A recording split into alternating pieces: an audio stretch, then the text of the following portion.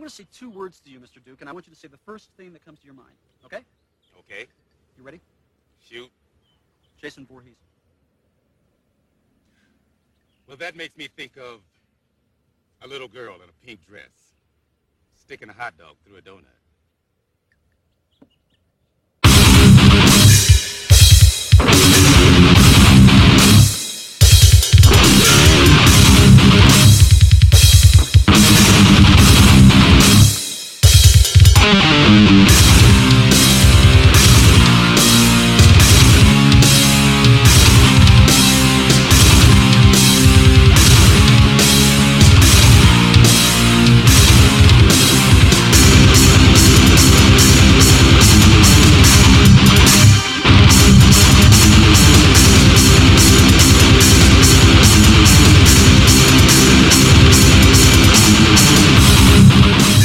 Hello everybody and welcome to the Ancient Slumber Podcast, show number 34. My name is Chris Ward, internet extraordinaire. Not really.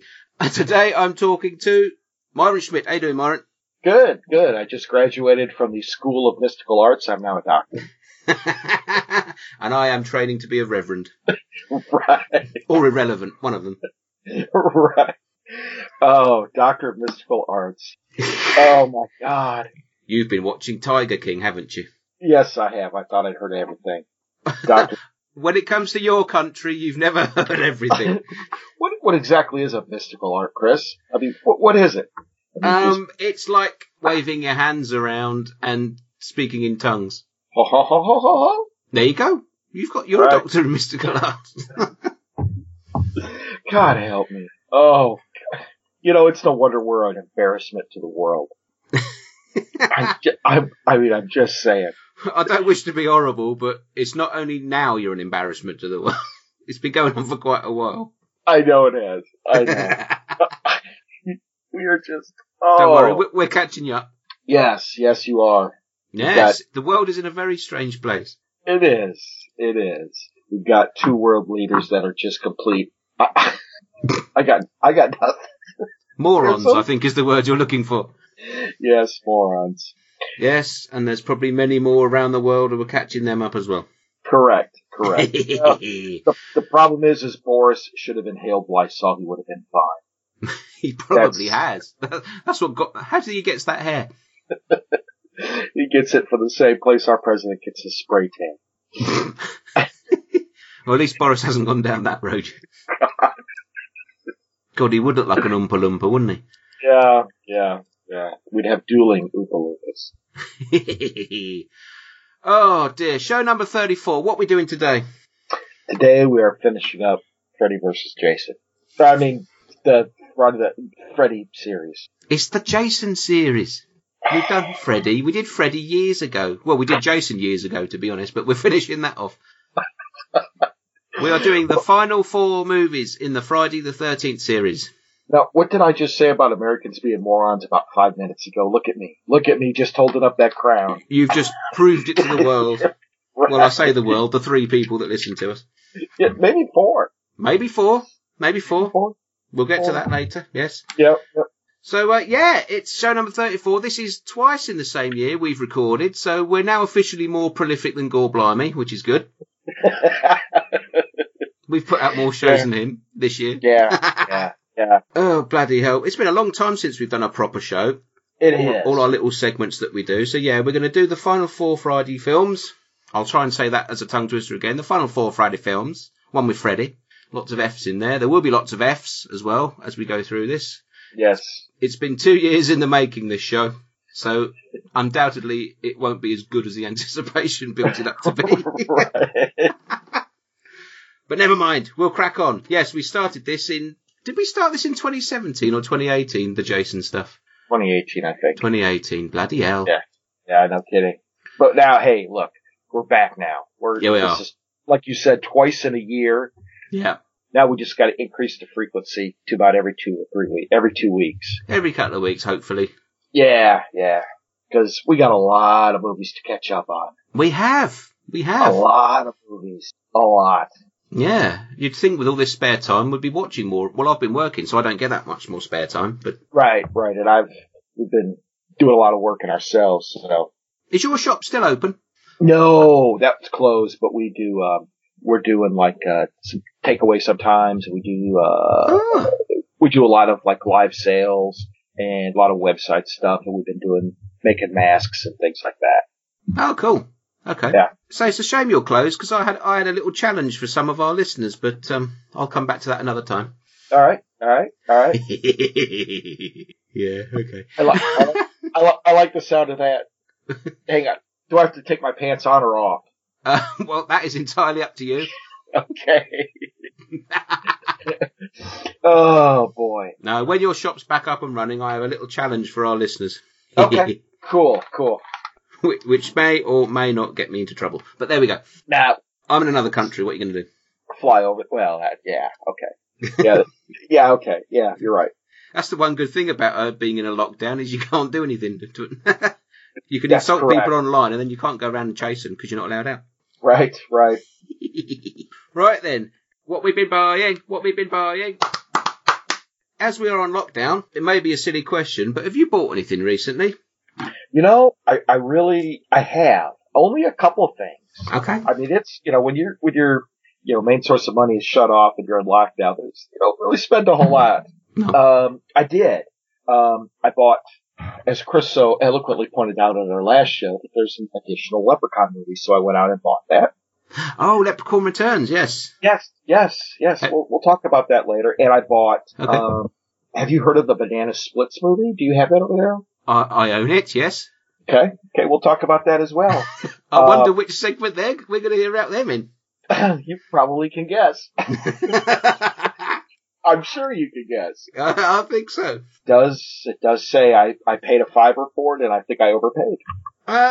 Well, yeah, actually, I paid a $5 for Banana Splits movie as well. Oh, did you?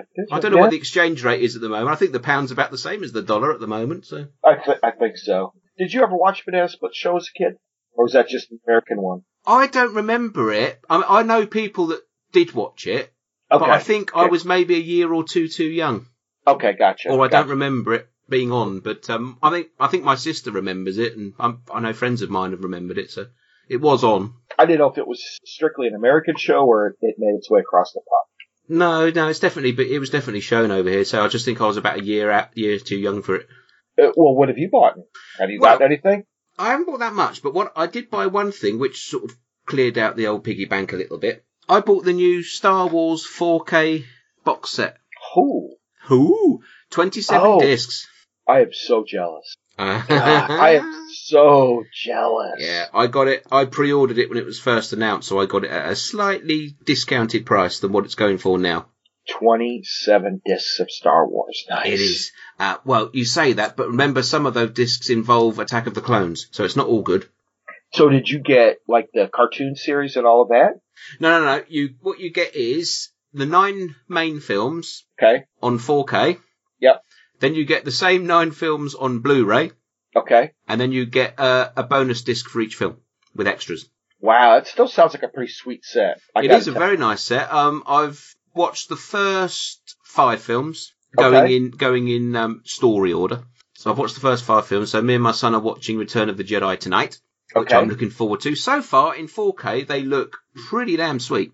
Now, do you have a 4K player and a 4K TV, or? Well, yes. Otherwise, I wouldn't be able to watch them. That's kind of what I was asking. Otherwise, it would be pointless me talking about them. Yes, it would be, because you'd just be watching them as we've all seen them.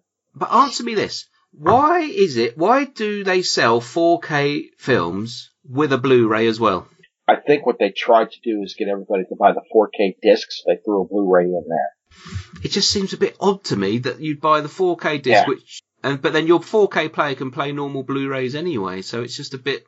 I don't know why. I'd have said a 4K and maybe a DVD would have been more beneficial. Right. So the I'm trying to think. The one with the Ewoks in it. Return of the Jedi. Yes. At the end, there is a hologram type of image. It shows Obi-Wan Kenobi, a young Darth Vader. Yes. What on the 4K disc? You've not seen it yet, I don't think. But no. Watch tonight. Who are they going to show as Darth Vader? It will be the younger one. God, I hate that. I know. I can't. I wish it made me so mad when they went and re-edited that. I don't know why. It was unjustified. What's even worse is, in Return of the Jedi, is in the Jabba's palace scene when they've changed the song. What? Have you not seen the special edition where they changed the song? No. And you've got like this Muppet Show blues number going on now. Oh boy. And it's just like, why? Why do you have to fuck with these things? Well, all I can say is if they ever decide to pull a Daryl Hannah on Princess Leia, we may have to storm Disney. I'd like to pull off over Daryl Hannah. No. Yeah, I know what you mean. Yeah. Yeah, right. Yeah, extending her hair. It didn't even look real. Of course not. Oh boy. So yeah, that was my major purchase. Nice. That's awesome. I have also purchased, and I'm waiting for it to come through the post, a Spanish Blu-ray of Amityville 3. Of course you did. Because it's Amityville 3 on Blu-ray and it was cheap. Right. I can't help it. It's a disease. I can't help it. Yeah, you really surprised me. Somebody on Twitter does this pick 4 thing, pick the best movie out of these 4. And I swear to God, you would have picked the Texas Chainsaw Massacre. To be honest, I still haven't come to a decision on that one yet. Really? Okay. Okay. I know why you've said that, and yeah, my first instinct would have been, Texas Chainsaw Massacre, but I do love that 76 version of Carrie. And that's a film that I grew up with, and I saw it before I saw Texas Chainsaw Massacre, so there's a... Gotcha, that makes a lot of sense. So yeah, I'm still undecided. There's a few of that. Is it Tommy Doyle who puts them out? Yeah, I believe so. Yeah. Some of those ones he comes up with, you're just like, I can't fucking decide. Some of them are kind of hard, I admit. What was the other one you sent me over? It was The Thing, Lost Boys, The Shining, and... Oh, there was one more, wasn't there? Yeah, there was. I mean, for me, that's no contest, but... I mean, definitely not The Shining, obviously. Yeah, again, but it's like, I love The Thing, but I love The Lost Boys as well. And it's like... I love The Thing more. That's super nostalgic for me. I saw it in a movie theater. Golly. Yeah, but then I think I saw The Lost Boys first on video. Oh, nice. Gotcha. So, it is one of those things when you have to sit... if someone sort of put gun to your head and say one, I probably would say... I mean, The Thing is the better film. Quote unquote better. Yes. But there we go. These are decisions we have to make. Yes, exactly. Oh dear. Well, that's all that thing. So we're not buying too much because we've got to watch those pennies. Right. He says, having just bought the 4K Star Wars set. Yeah. Right. I'm not telling you what I paid for it. I've got a pretty good idea. The set that I'd like to find, but I know it's really expensive now, is the 50 Years of James Bond that came out a couple of years ago. Oh, I've got that. Do you? Yeah, the Blu-ray set, yeah. I think I was given that as a birthday present a couple of years ago. Oh, nice. Yes, that is a very good set. I've been saying that. I introduced my son to Goldfinger. What did he think of Goldfinger? Not personally. I mean, watching the film. Right. He loved it. He'd never seen any of the older Bond films. He's only seen the Daniel Craig ones. And I think he saw Man with the Golden Gun when he was younger. But okay, so what did he think of Goldfinger? He loved it. He thought it was really good. He really liked Sean Connery. And and I said, this is the one where it set the template for the series going forward, sort of thing. So he enjoyed it. He enjoyed it. Yeah. So we're going to work our way. We're not going to do every Bond film. He doesn't want to watch all of them, but we're going to watch the key ones. Well, the ones he doesn't want to watch, you want to tie him down and make him watch it. Well, I said to him, in order to appreciate the good ones, you've got to watch the rubbish ones as well. But of course, you do. You got to sit through those. Hey, speaking of Goldfinger, didn't the actress who played Pussy Galore just pass away recently? She did, Honor Blackman, yes. Yeah. She was a beautiful woman, wasn't she? Yes, she was. Yes. Oh, yes. Yes, she was. And she was, super classy, too. Oh, yeah. I mean, they're all classy, but she was They're all classy, but some of them wear a pointed bra a lot better than the others, didn't they? Yeah. She seemed to carry herself a lot better. Oh, she was a very beautiful woman. And she's older than Sean Connery. Get at, really? If I'm not mistaken, there's only been 2 Bond girls, or I say Bond girls, Bond women, who are older than their respective Bonds. Honor Blackman being one and Monica Bellucci being the other. Which one was Monica? And help me out. Spectre. Oh, okay. I may be wrong. There may be one more. Something's niggling at my brain that there may be one more, but I know those 2 definite. Gotcha. Well, the other big news over here in terms of movies is Fandango purchased Vudu. Okay. It probably doesn't mean anything to you, but Vudu was owned by Walmart, and yes. it fast becoming, one of the premier, digital sites for movies, and Fandango bought them. So. Oh, I've never heard of Fandango. I've got a Voodoo account. Yeah, I do too. I love it. Yeah, I did some little bit of computer trickery so I can watch certain things when I need to. Look at you. Look at you getting all... So you somehow tricked the computer to think you're somewhere else, huh? I cannot confirm or deny any of this. Gotcha. No, I bought a box set, and it was an American box set, but it played over here on Blu-ray, and it had some digital copies, but you can't, because it's an American, you couldn't watch the digital copies over here. Right. But if you trick the computer into thinking that you're in America, then you can. Okay, nice. That type of thing. So yeah, I had to open a Voodoo account for that. But this is all hypothetical. Absolutely, yeah. If I were to do anything like that, then that's the way I would do it, obviously. Like OJ, right. If I did do it. Correct. But it's all hypothetical. Chris would never do anything like that. I would never advocate anything like that, no. No, I wouldn't. Yeah. You can do what you like. I wonder if we could share. Could we share Voodoo accounts? Well, now you're asking. I don't know. Neither do I. To be honest, that's not very often a man asks me a question like that.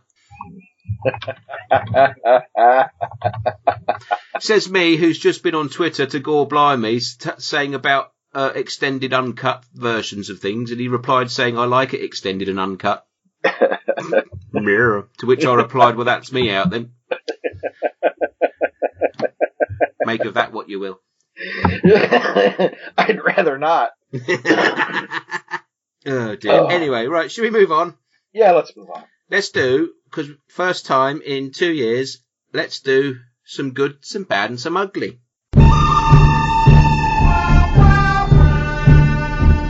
Right then. All right. Have you got something good you want to tell us about? I do. I watched a horror comedy, and it's called Satanic Panic. Have you seen it? I have not. I really, really enjoyed it. I like a good horror comedy. It's kind of, it's a lot like, Deathgasm. Yeah. And the movie I think it's called Babysitter, or The Babysitter. The Babysitter, yes. Yeah, it's on Netflix. But this is just, it is over the top, the group of suburban rich people try and, bring a, demon into the world. It's funny. It's smartly shot. It's good. It got good acting. Yeah. I didn't know what to expect. I actually had no expectation of it. I'd heard it was good. I didn't know anything about it, and I just put it on and went, oh, this is going to be a comedy. This is going to be funny. And it turned out to be really good. Cool. I did have it pre-ordered from Arrow Video, and then when it came for release date, they were suddenly out of stock. And then about 2 months later, they were still out of stock, and I kept emailing them, when's it come, oh, it's out, so I just cancelled the order in the end. Really? I wonder what happened. I have no idea, but it's one I'll pick up. It's on my list to pick up when it's in the next Arrow Video sale. Gotcha. I will get to it, yeah. Yeah, I think you'll like it. I don't know, I still think my favorite horror comedy is Tucker and Dale vs. Evil. Oh, that is a good one. I don't know why, it's funny, but... That may get a mention later on, Really? Yeah.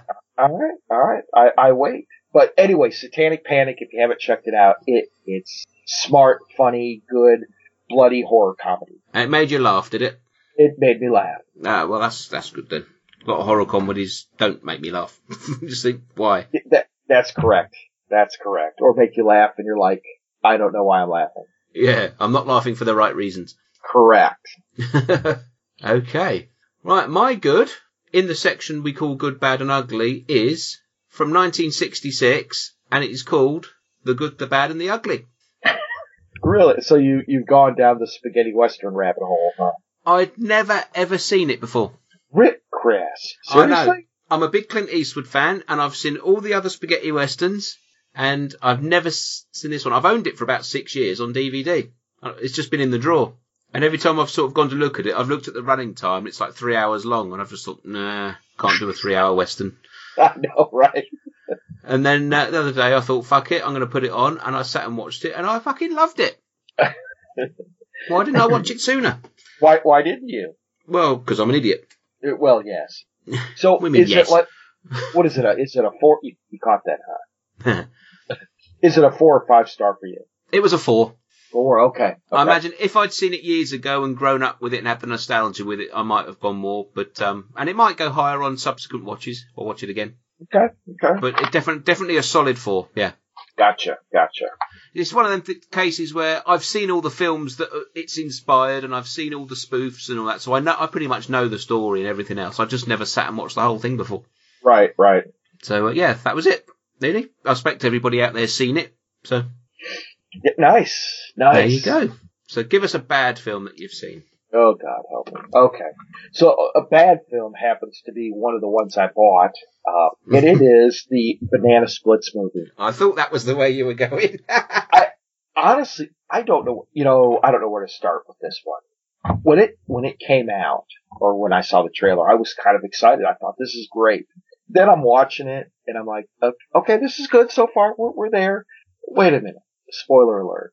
Fucking robots? Are you kidding me? Robots? That's where we're going? Out of all the avenues that horror movie could have taken. Fucking robots. Yeah. Oh my God, it's almost like they just phoned it in from there. It was, it went.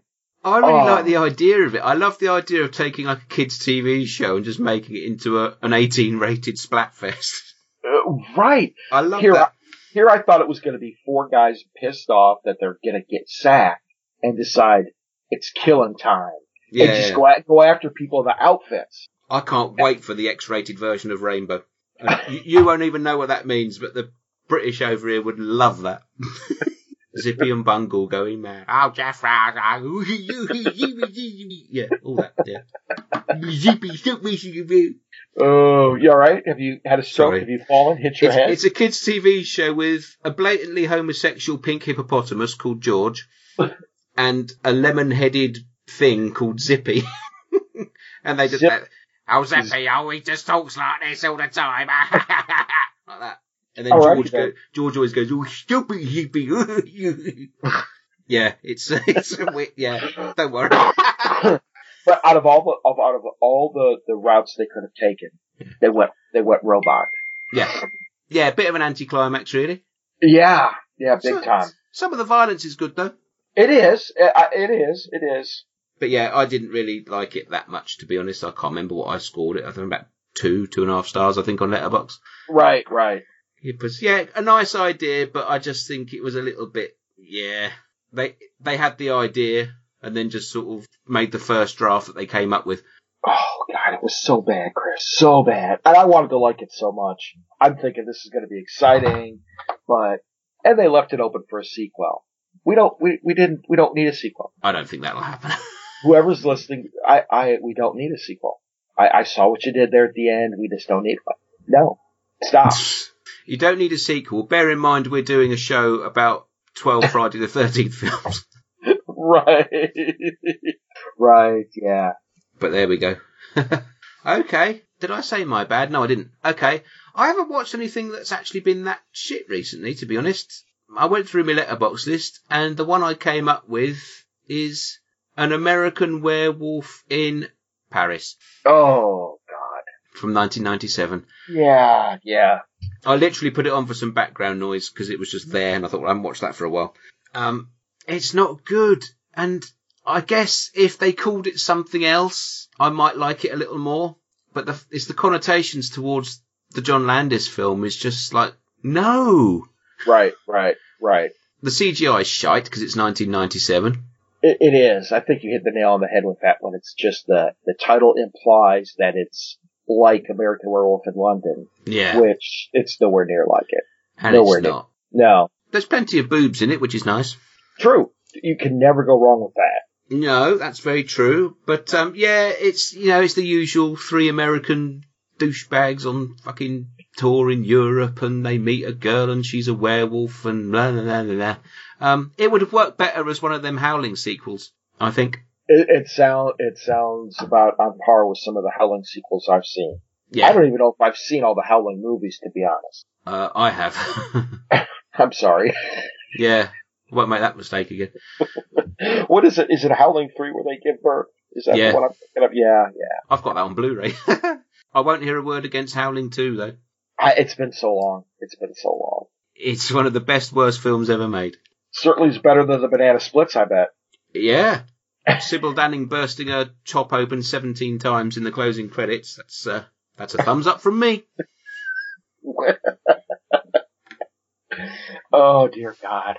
So, yeah, American Werewolf in Paris. Yeah, it's... If you were sat at home on the sofa late one night and it came on and you were too pissed to get up and turn the channel over or anything...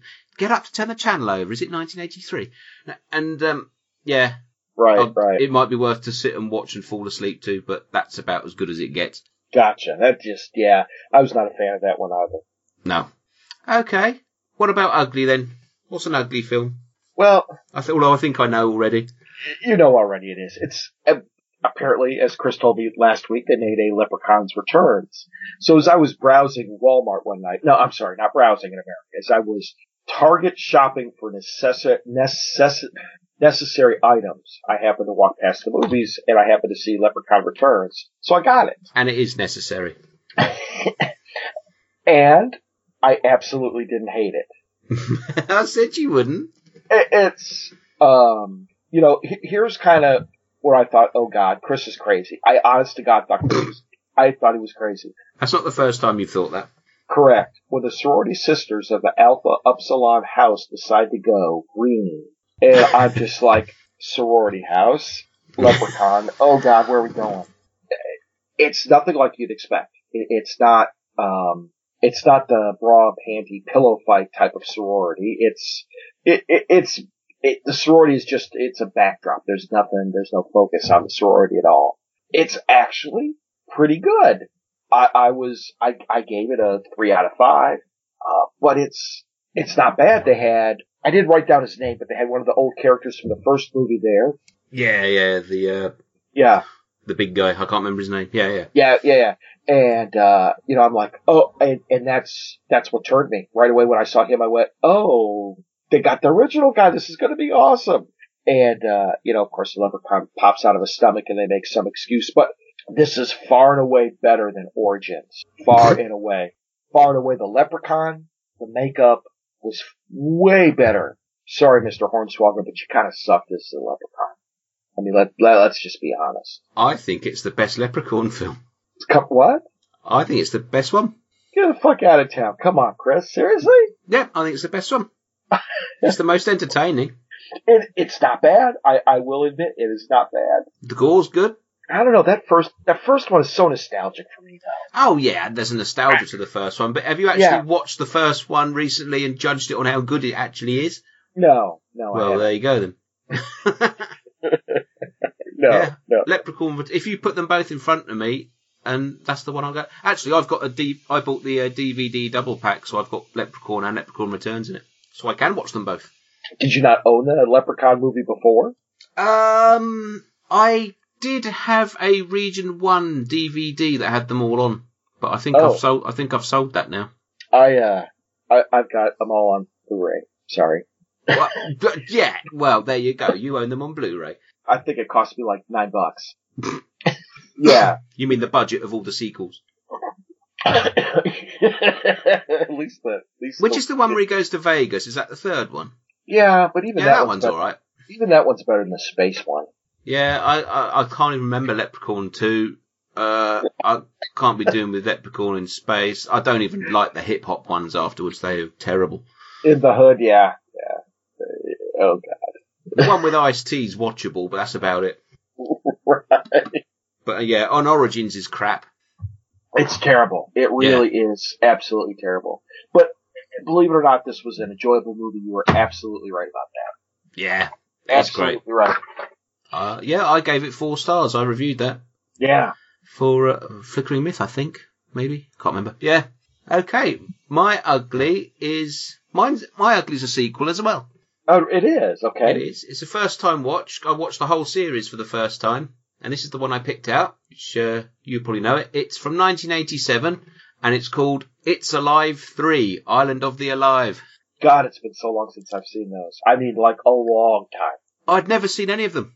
Really? No, see, I'm a bit of a Larry Cohen fan, but I'd never seen It's Alive, and I saw the DVD set going really cheap on eBay. So I picked it up, and yeah, I wasn't that enamoured by the first one. It was okay. Second one was a bit boring. Okay. It's Alive 3, I really enjoyed. Although I've put it in ugly because it's quite a grimy, gnarly little film. Right. But, I mean, you can't go wrong with Michael Moriarty, can you? Larry Cohen directing, Michael Moriarty starring, and some weird mutant babies. Yes. It's the island one, right? You said? Yeah. Yeah, it's got the bounty hunters and, lots of explosions, lots of guns and babies flying out the trees and stop motion babies in court. Yeah. It's, I don't know how, if I'll revisit them that often. Because It's Alive came with quite a pedigree. I think it's quite a popular one, that one, but, it was okay. Yeah. But, the third one was the most enjoyable. Right. So yeah, that was it really. Not a lot else to say. Yeah, nice. Maybe at some point we'll talk about that series as well. We might do. There is a Maybe. remake, which I've never seen. It's supposed to be terrible. Okay. I've seen copies of it on DVD floating around for about £1, so I might pick one up. Oh dear Lord. Somebody remade It's Alive? Yeah, apparently it's a big CGI baby. So what could possibly go wrong there? Nothing. Nothing. Wrong. No. I expect 5 out of 5. Yeah. Oh God. Yeah, okay. Oh boy. Should we move on? Yeah, let's. Should we move on to our main feature? Let's do it. Let's play a trailer.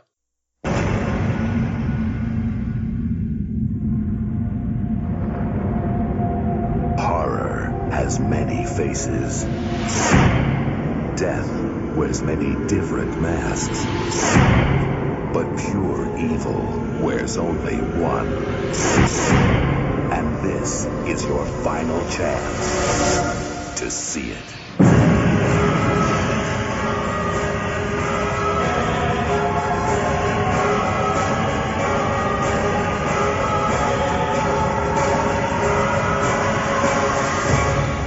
Jason Goes to Hell. The Final Friday.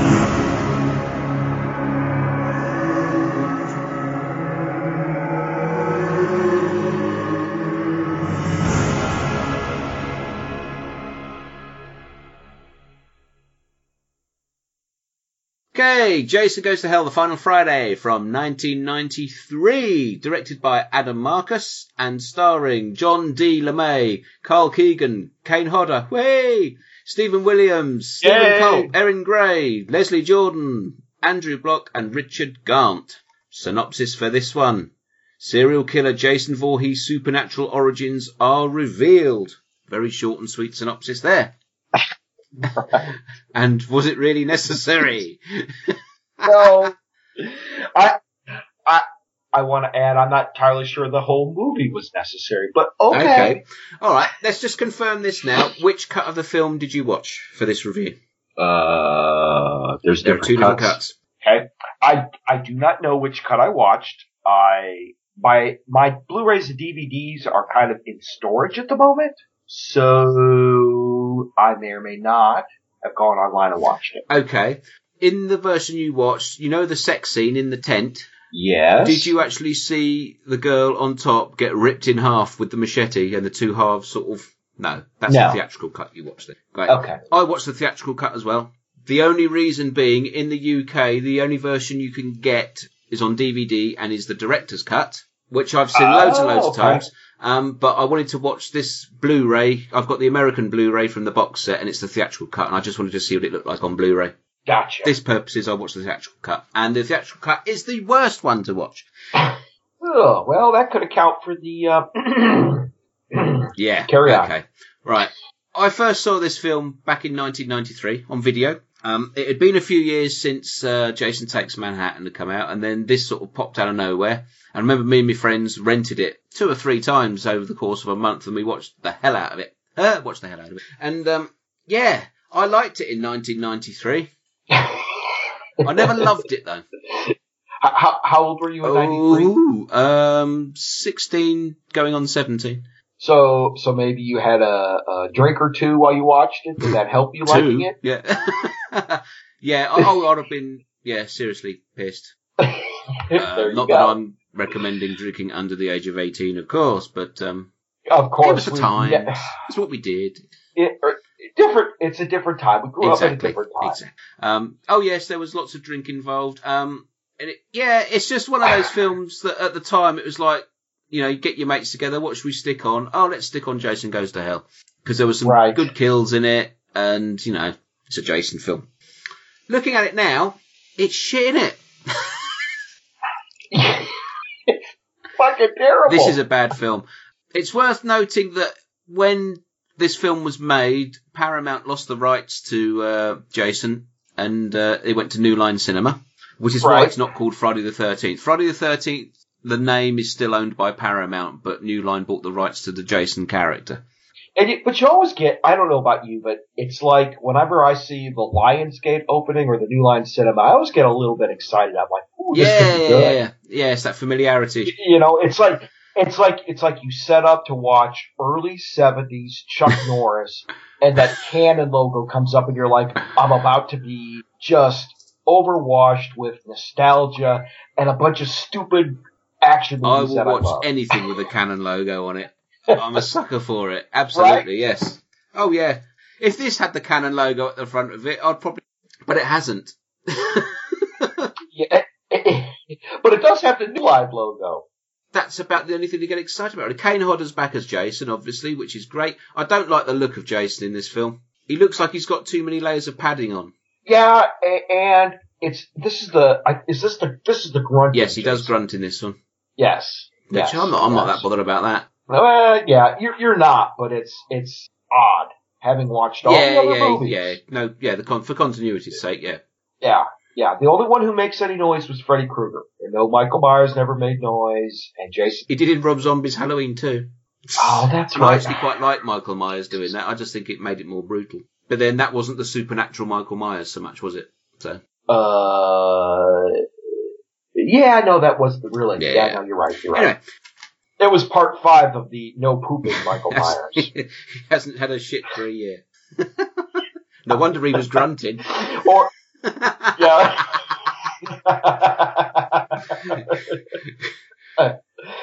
Anyway. God. Now, I will say this, okay? 4 minutes and 30 seconds into Jason Goes to Hell, we have female nudity. And I was completely on board, loved the character, it's like, this is awesome. And then we get to the next scene, and I'm just like, okay, where did this come from? The beginning of this film's great. It leads up to Jason being sort of blown to bits by the SWAT team, which is great, which sort of says, well, obviously the FBI are now aware of Jason Voorhees. We've gone national now. Right.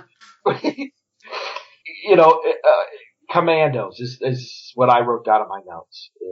You go into this is part 9 of a series. I think we're allowed a little bit of a tongue-in-cheek look back at itself, isn't it?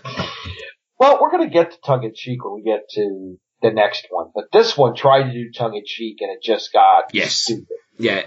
You've got that autopsy scene, which is where it starts to go wrong, is when he's not a doctor, what do you call it? The mortician is played by Richard Gant from Rocky 5. Yeah. Yeah, he picks out Jason Voorhees' heart and takes a bite out of it. Because you would, wouldn't you? Yeah. Looks like a nice little bit of rump steak there, a little bit crispy on the outside. Just how we like it. Yeah, let's take a bite of that. Yeah. From then on in, it's just weird decision after weird decision to get us to a point where we're near enough crossing into Evil Dead territory with the Necronomicon. Fuck knows what. How did that appear? And yeah. And you notice they had their Necronomicon in there. There was a skin book. There was. And then we get the giant sort of Muppets hands come out the floor.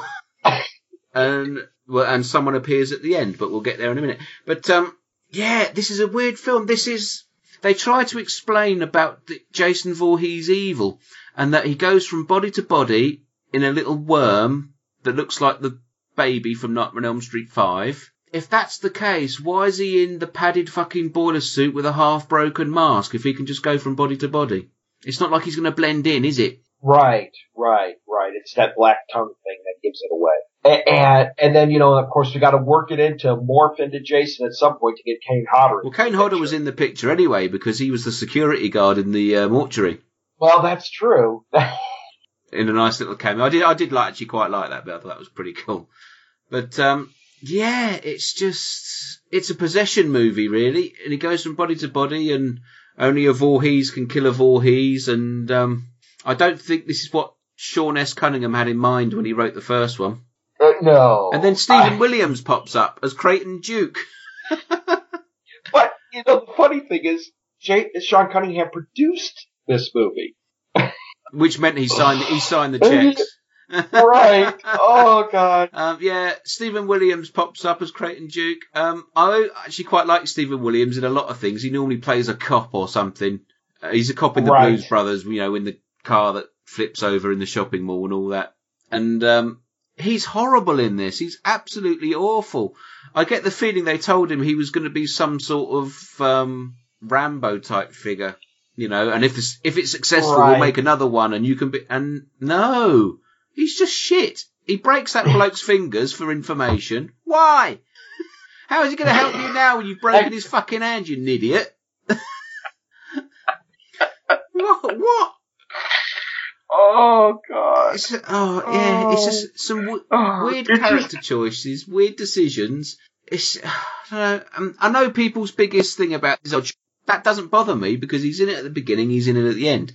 Right. It's just the bit in the middle. It's Adam Marcus directed and wrote this film. He was in his 20s. He was a fan who was basically given free rein to, do a Jason movie.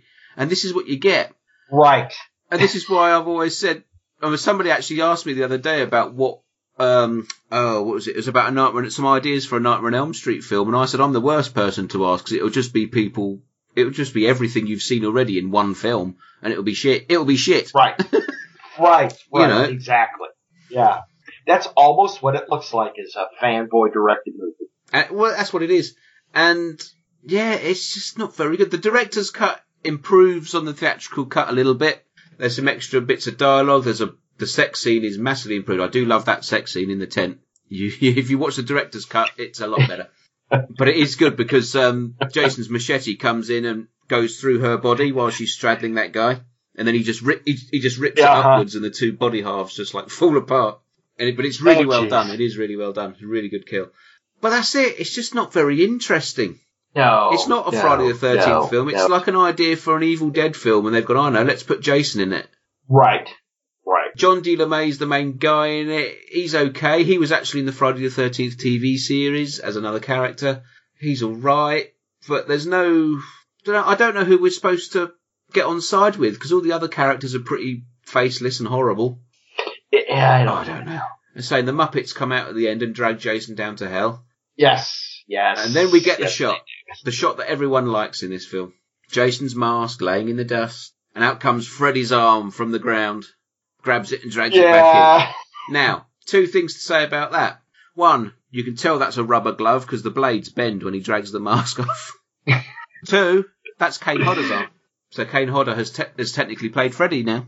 And let's be honest, we got Kane on set. Hey, Kane, we need your arm. Come here. Just the forearm, though. Not his bicep will be considerably bigger than Robert Englund's. So, Right. But that is actually the best bit of the whole film. Oh. Yeah, it's a weird one. I don't hate it, but I don't know whether that's because of my memories of watching it as a drunken teenager and just watching it over and over. Well, I will tell you this. As a middle-aged horror fan that watches this for the first time, it gets a solid 2 out of 5 for me. Interesting. Yes. 1 is because of the nudity at the beginning. 2, because of the scene with the mask at the end. Rubber blades and all. Rubber blades and rubber tits in that nudity at the beginning, I think you'll find.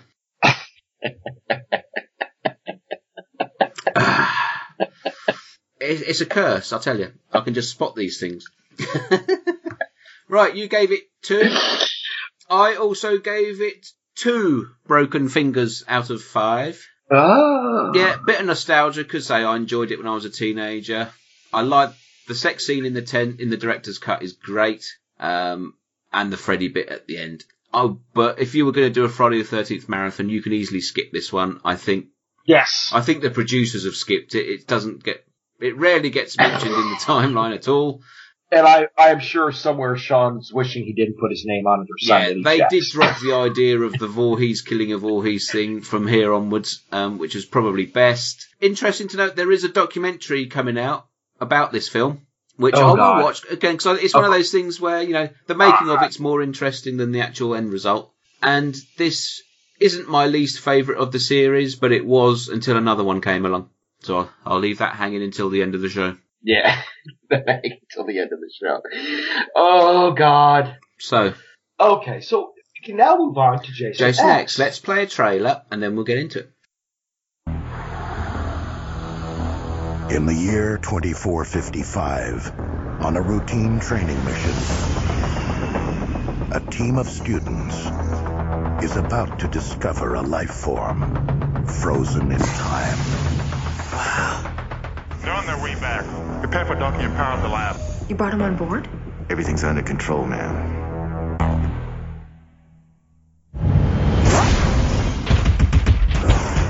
What the hell is going on? Jason Voorhees, that's what's going on. He's an unstoppable killing machine. Guys, it's okay. He just wanted his machete back. How do we get off the ship? I don't know. Look, we're gonna be all right. What? Are you high? Uh-oh. He's here. You have got to get them out of there. Hey, Slappy! I think we're finally okay. What the hell is that? You've got to be kidding me. Oh, wow.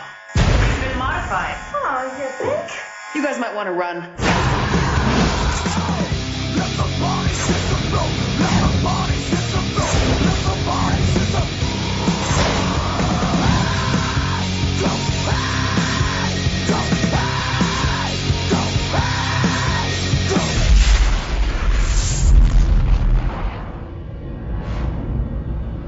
I don't think he's out there. Why don't you just stick your head out and have a peek?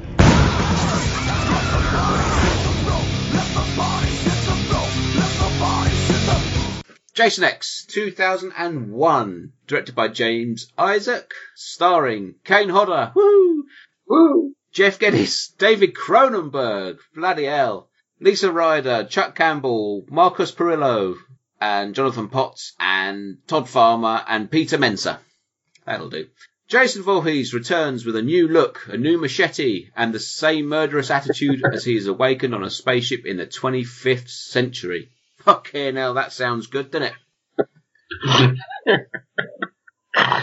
Oh, God. Had you seen this before? Never. This is your first watch. Right. Hit me with it. Go on then. Okay. So, I don't even know where to start. Where do I start? Somehow preserving a serial killer who has remarkable cell generation is a good idea. I don't know whence that came. Well, so we can learn from it. Oh, jeez. And, oh, God. And then it jumps into the future.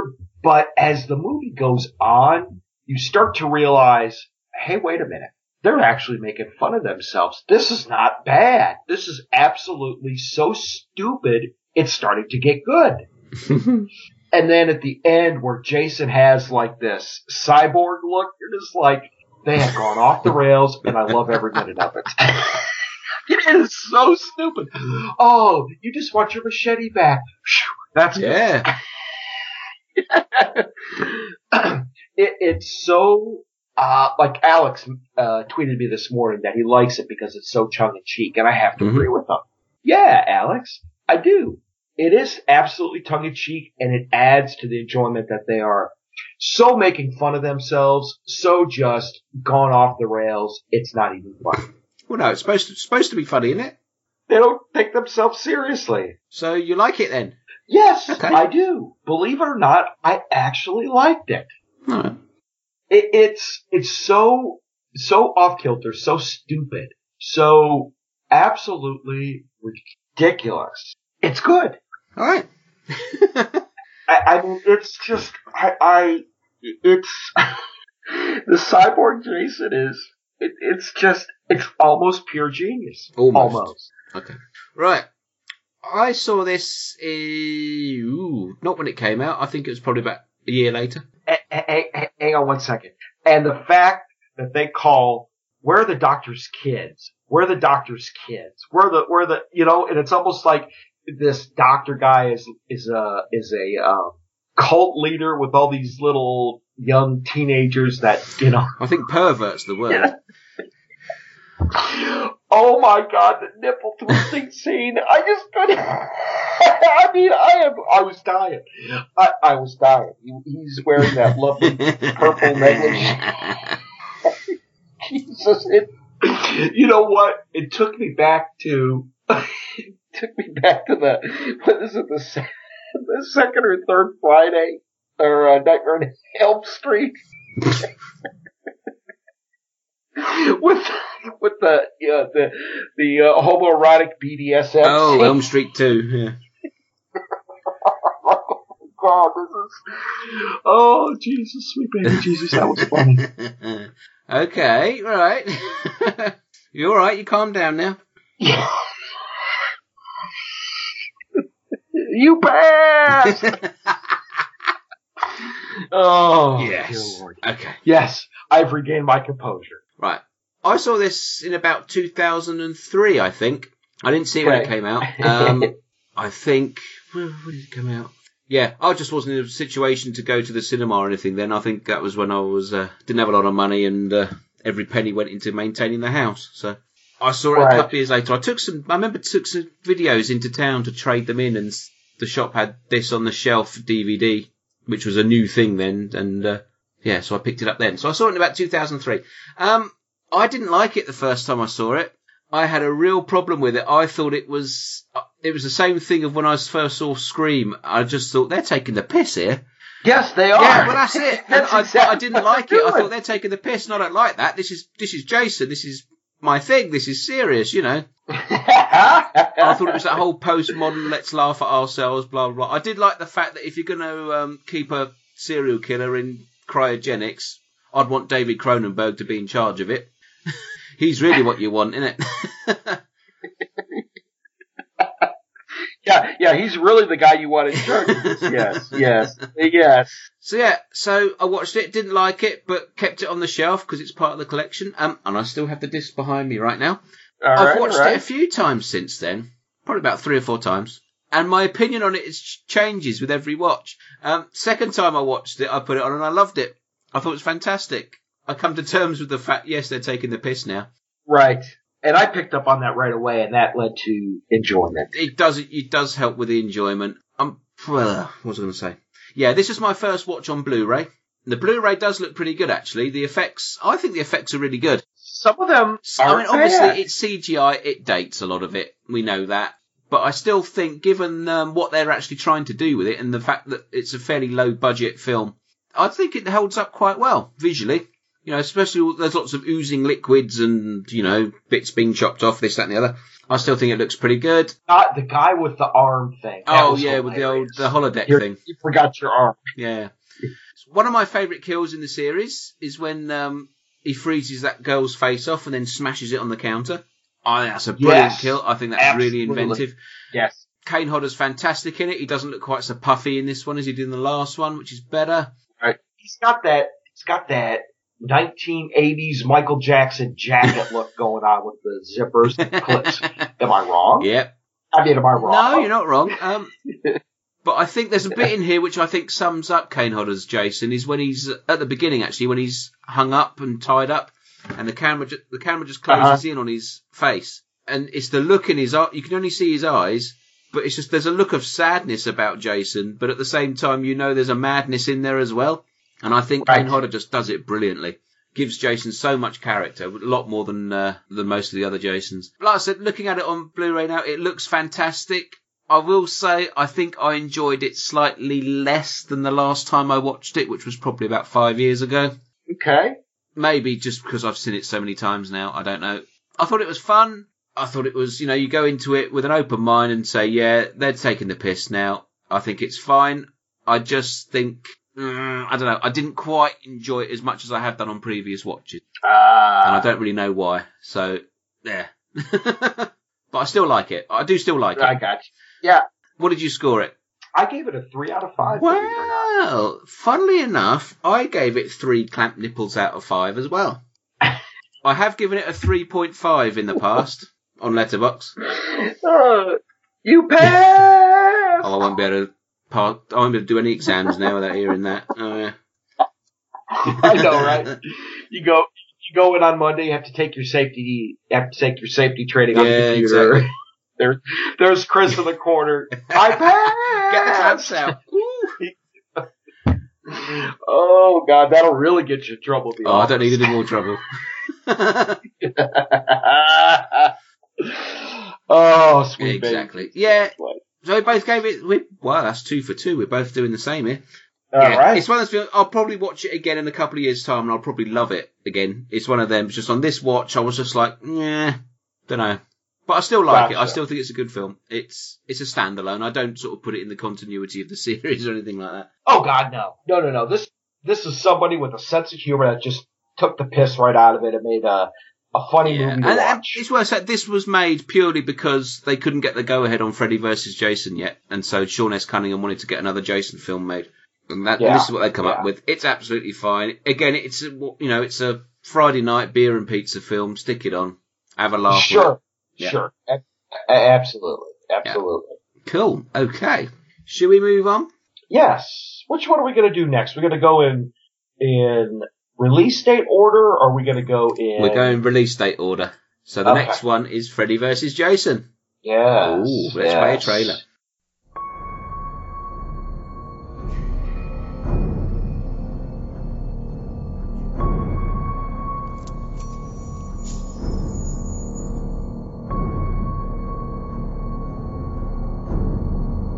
Warn your friends.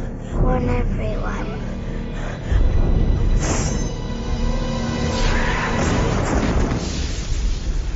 Welcome to my nightmare.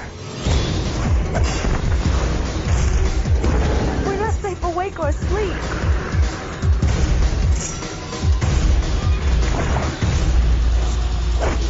Why won't you die?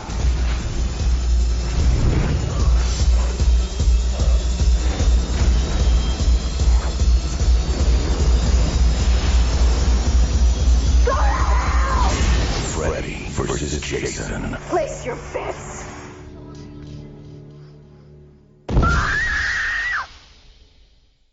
Right then, Freddy vs. Jason from 2003. Blimey, long time ago. I know, right? Yeah, directed by Ronnie Yu, starring Robert Englund, yay! Ken Kersinger, Kelly Rowland, who? Jason Ritter, Monica Keenan, Chris Marquette, Brendan Fletcher, Catherine Isabel, Tom Butler, David Kopp, and lots of other people that you've probably never heard of. The plot, according to IMDb, is Freddy Krueger and Jason Voorhees return to terrorize the teenage population, except this time they're out to get each other too. Ho, ho, ho. That sounds really good, doesn't it? Yeah, sort of. Yeah, sort of. Okay. Did you see this one in theatres? No, I did not. Me neither. I did not. I can remember I didn't even know this was coming out, and I just saw a trailer for it on the telly one night. Right. I was like, fuck, they've made it. It's out. But I didn't go and see it. Yeah, exactly. It's, I remember the trailer, and I remember me rolling my eyes going, oh boy. It's a weird one because I've got to be honest, I never really wanted Freddy vs. Jason. I didn't. Yes, I know what you mean. It's not something I thought, oh wow, I've got to see it. And even, at the end of Jason Goes to Hell and the Freddy glove comes out and you go, oh yeah, it's gonna happen. But maybe if it had happened back in the 90s, I might have been a bit more excited about it. Right. I think you hit the nail on the head on that one. Yeah. Yeah, it just waited way too long. It waited way too long. And my thing is, when you look at the special features on the DVD, it shows you some of the rejected plots that were picked, and I look at them and think they're actually better than what we got. There's a really good plot line that they put in about a cult of Freddy worshippers called Fredheads. And I know that one's been around for years, since back from the old Elm Street series, but they were going to do it again for Freddy vs. Jason. So it's an idea that keeps coming back. And I really like that idea. But, yeah, that was rejected. And instead we got this. Did they steal that for the Halloween thing, I wonder? Did they steal the Fred heads for the Cult of Thorn? It may have been around before the Cult of Thorn. That's what I'm saying. Yeah, I don't know. Well, are you suggesting that the slasher franchises steal from each other? No, Chris, no. That'll never happen. I would never suggest that. Okay. But what we do get Robert Englund as Freddy Krueger. Yep. Which is obviously good. Yes. What isn't so good is we get Ken Kersinger as Jason. Uh-huh. Now, this is nothing against Ken Kersinger. I think he's fine. But if this had been Kane Hodder... Interesting. Yeah. Again, Ken was fine. I thought he did a good job as Freddy, but yeah, it would have been interesting with Kane. He did an even better job as Jason, didn't he?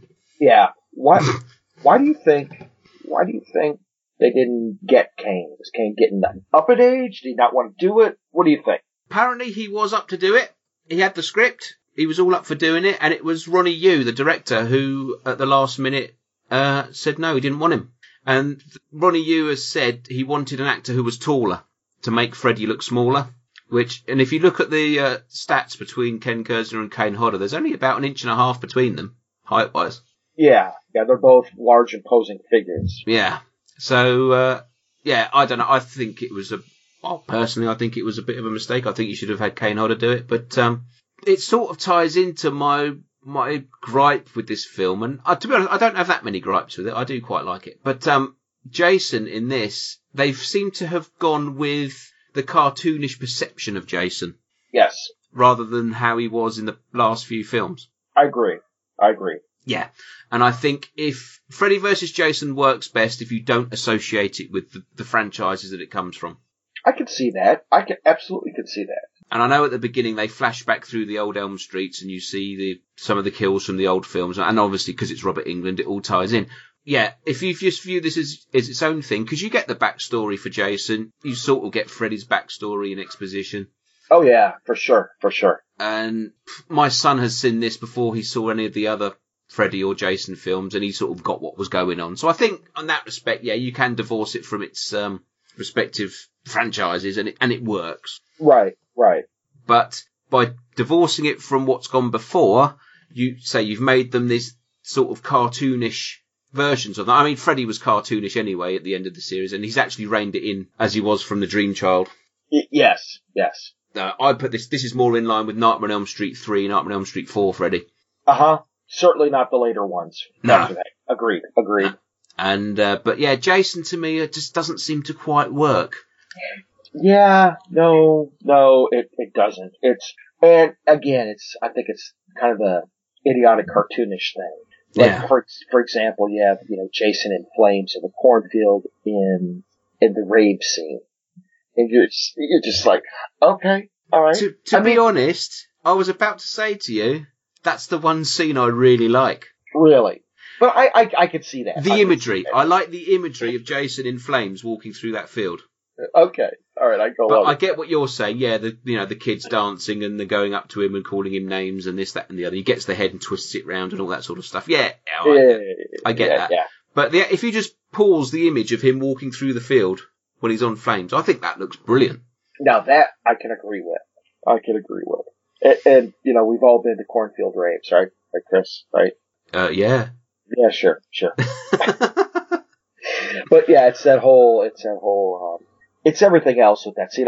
You're right though. The one clip and image of him walking on fire is pretty cool. Yeah. I absolutely. But it's the stupidity around him that's just like, oh boy, here we go again. Yeah. But having said that, this is not a bad movie. No, it's enjoyable enough. It is absolutely not a bad movie. I mean, when we get to the overall rankings, you'll see it's not a bad movie. The trouble with Freddy vs. Jason, and it's the same thing with Jason X as well, is they came out in that period of the early 2000s where they were trying to sort of resurrect some of the slasher films. They had the new technology with the CGI, which you look back at it now and it's bloody awful. And yeah, it's early 2000s, isn't it? Yes. You have a new metal soundtrack.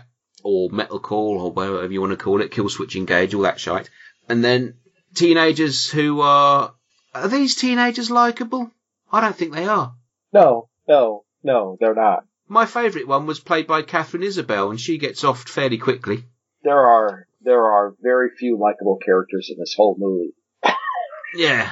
Again, it's the age-old problem of you end up rooting for Freddy or Jason, and you're supposed to root for the people. Yes, that is correct. Let's go through some of the characters here. You've got Monica Keenan as the main girl, Laurie Campbell. Yep. She's okay. Yep, she's okay. She got a couple of stupid lines, like, Jason was killed by water, Freddy by fire. How can we use this? I wonder. I know. Yeah, the fact that Jason has been in water in every single film and it hasn't really bothered him, apart from when he was chained down to the bottom of it. And he really didn't bother because he just got resurrected. Because he just swam straight out as soon as he could, so. Right. It's suddenly a problem. But, right. Yeah, but she's okay. You got Jason Ritter, son of John Ritter. Yep. As well. Don't like him at all. Nope. No, didn't like him. Horrible, boring. He was a last-minute replacement for somebody else, so I believe. So it may not be entirely his fault, but you go. You got Brendan Fletcher as his friend Mark, who I think is overacting to the point of embarrassment. Well, he's the one who turns up at the school and starts doing the 1, 2, Freddy's coming for you thing. Yeah. And you think, let's be honest, it's Freddy versus Jason, so overacting is not necessarily You've got Robert Englund doing that for you. You don't need anyone else. True. You got Kelly Rowland, who, from Destiny's Child, who were obviously a big thing at the time. Yeah, to be fair, I cheered when she got killed. Yep. Yes, she couldn't got killed fast enough. And actually, that's a good point. One thing that is very symptomatic of this film, and I know a lot of people have a problem with this line when she calls Freddy the F word. Yeah. And a lot of people have complained about that, I've heard online. I suppose with good reason. But, there are bits, there's lines like that, and there's another bit later on where Freddy calls Jason an arsehole, and you think, it's film language, I get it, people say these words, but it doesn't fit in this film. No, again, I think you over the top, overacting, to the point of it not being funny, to the point of it being, of course Robert Englund does it, but it's funny, it's for him, it's funny, it's within the universe. Yeah. This is just, it's like you're trying to force a square peg in a round hole. Yeah, it's weird, but, she gets macheted by Jason into a tree, which, quite honestly, if he didn't do it, I probably would. Not with as much force, but... and we also get Chris Marquette in there as well. I actually like Chris Marquette. He plays the dweeby one. Oh, yeah, I know what you're talking about. Yeah, I like him. He's in a few films. He's in a really good giant insect film called Infestation, which I really love. But, he's okay. He does the role that he normally does. So, but it's a bit of a mixed bag when it comes to the kids in this one. Yeah. It's a lot, I just didn't care about any of it. None of them. No. You just gotta, okay, go away. What was your favourite kill in this one?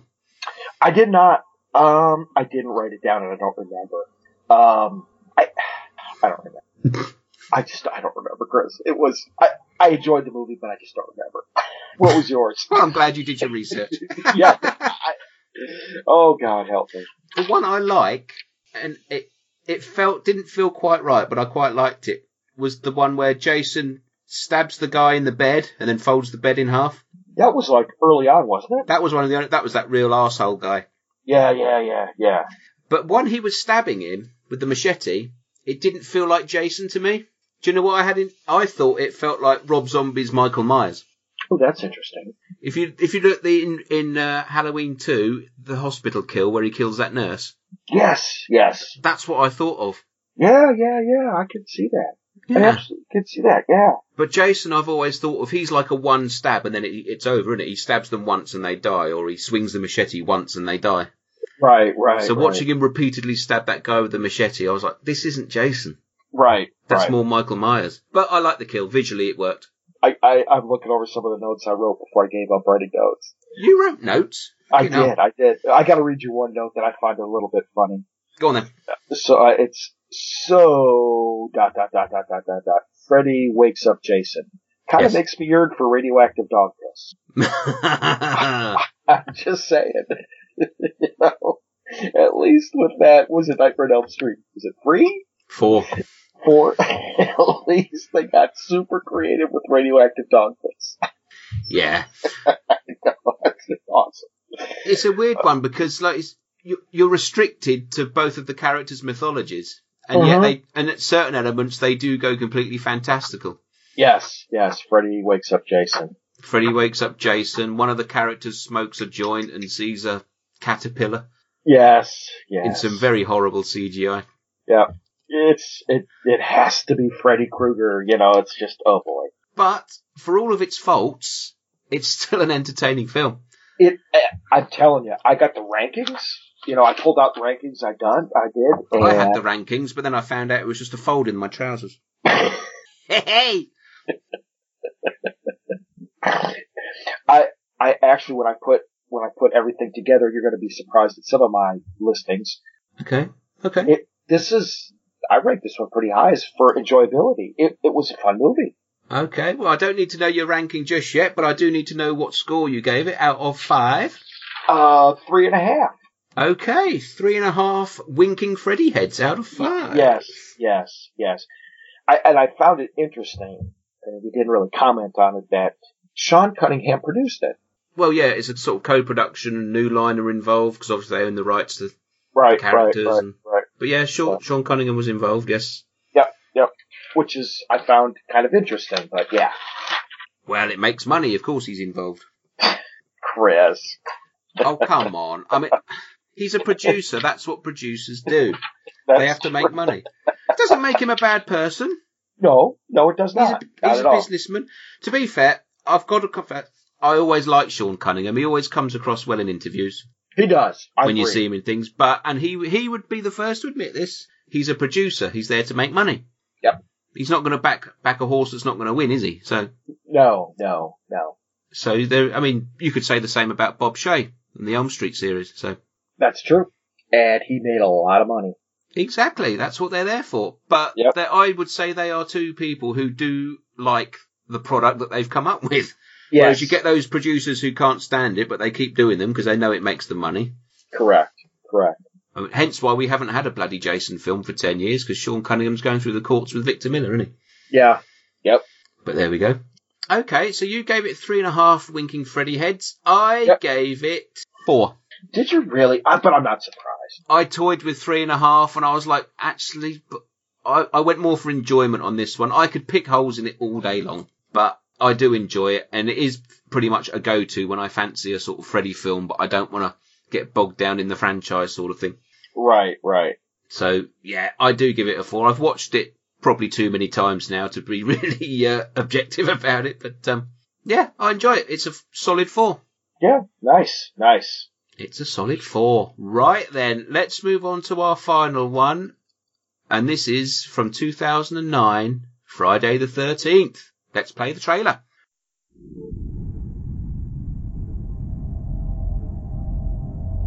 Did you know a young boy drowned here? He was my son. And today is his birthday. Yeah, baby! You won't believe my parents' cabin. Here we are. Pretty nice, huh? All right, you ready? Let's do it!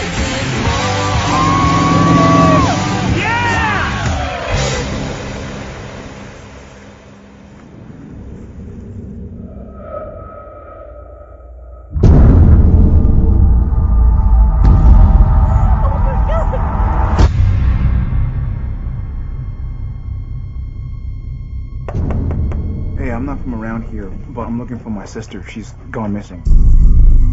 Have you seen her? She ain't missing. She's dead. People go missing around here, they're gone for good. There's something out there. We gotta get out of here. Come on, you guys. Oh my god. This place is called Camp Crystal Lake.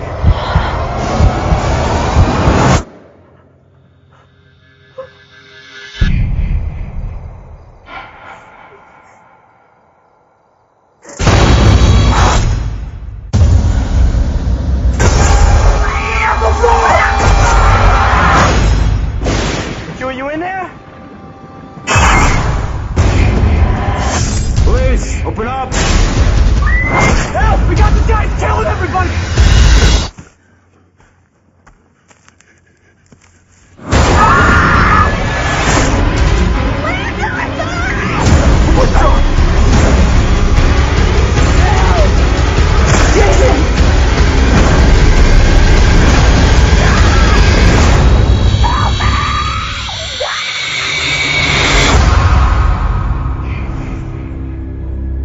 His name was Jason, and today is his birthday.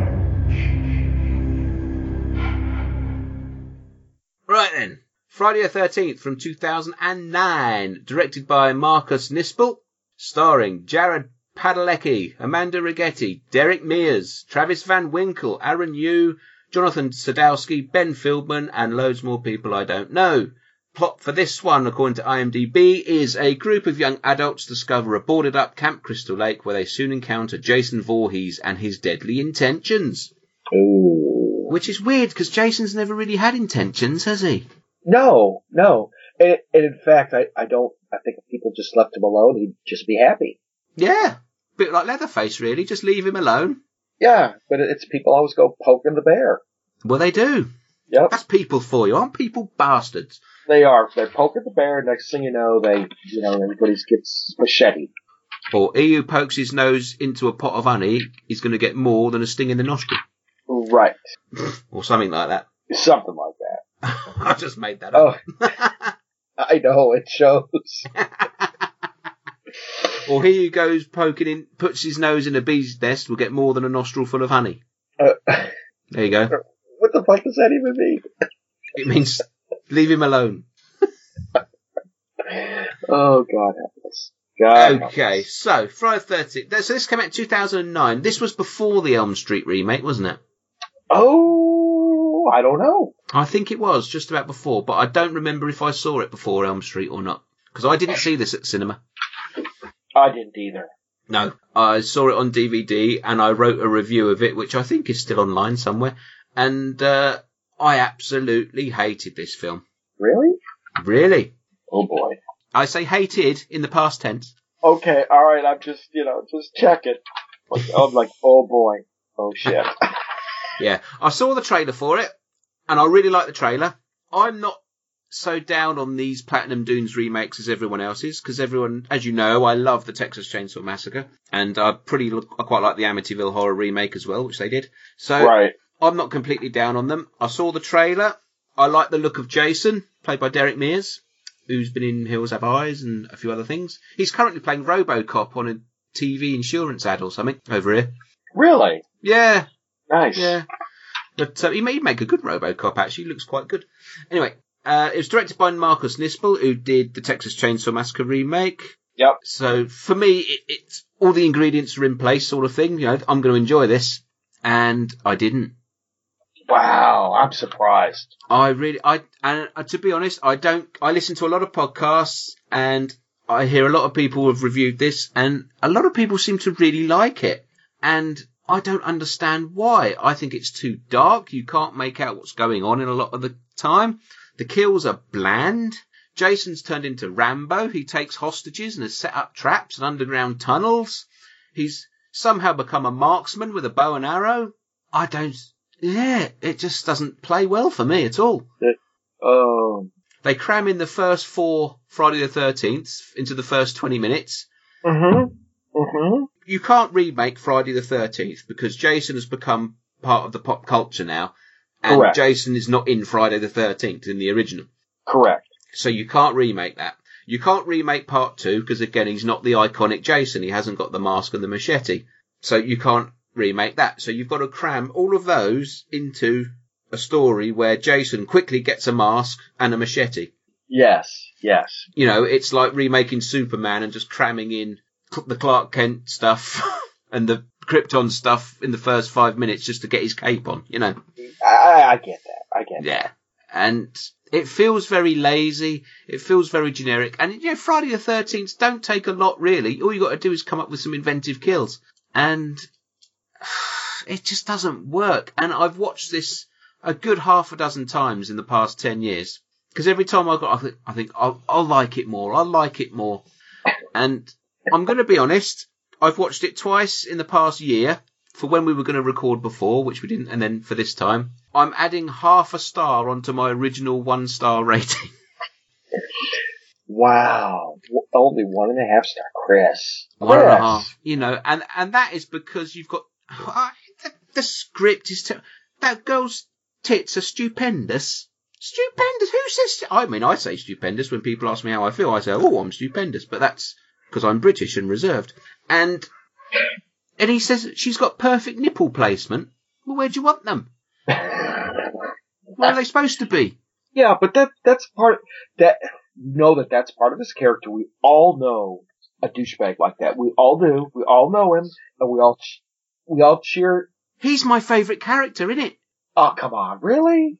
I actually, if you watch the special features and all that, Travis Van Winkle, the guy who plays him, he seems to know exactly what he's doing. He's just laughing the whole time. Of course he is. And I don't mind him. I've seen him in a couple of things, and I quite like him. He's like a poor man's Tom Cruise, as far as I'm concerned. Oh, God. Or he wants to be, without the action bits, as Tom Cruise was in his early years, you know. And, yeah, but this, it just, nobody says that. I don't care how much of an arsehole you are. You know, I'm not a ladies' man. I'm in no way a Lothario whatsoever, you know. And if I was to ever be in a situation with a woman and I said, your tits are stupendous, I couldn't look her in the eye again. Not that I'll be looking at her eyes, but you know what I mean?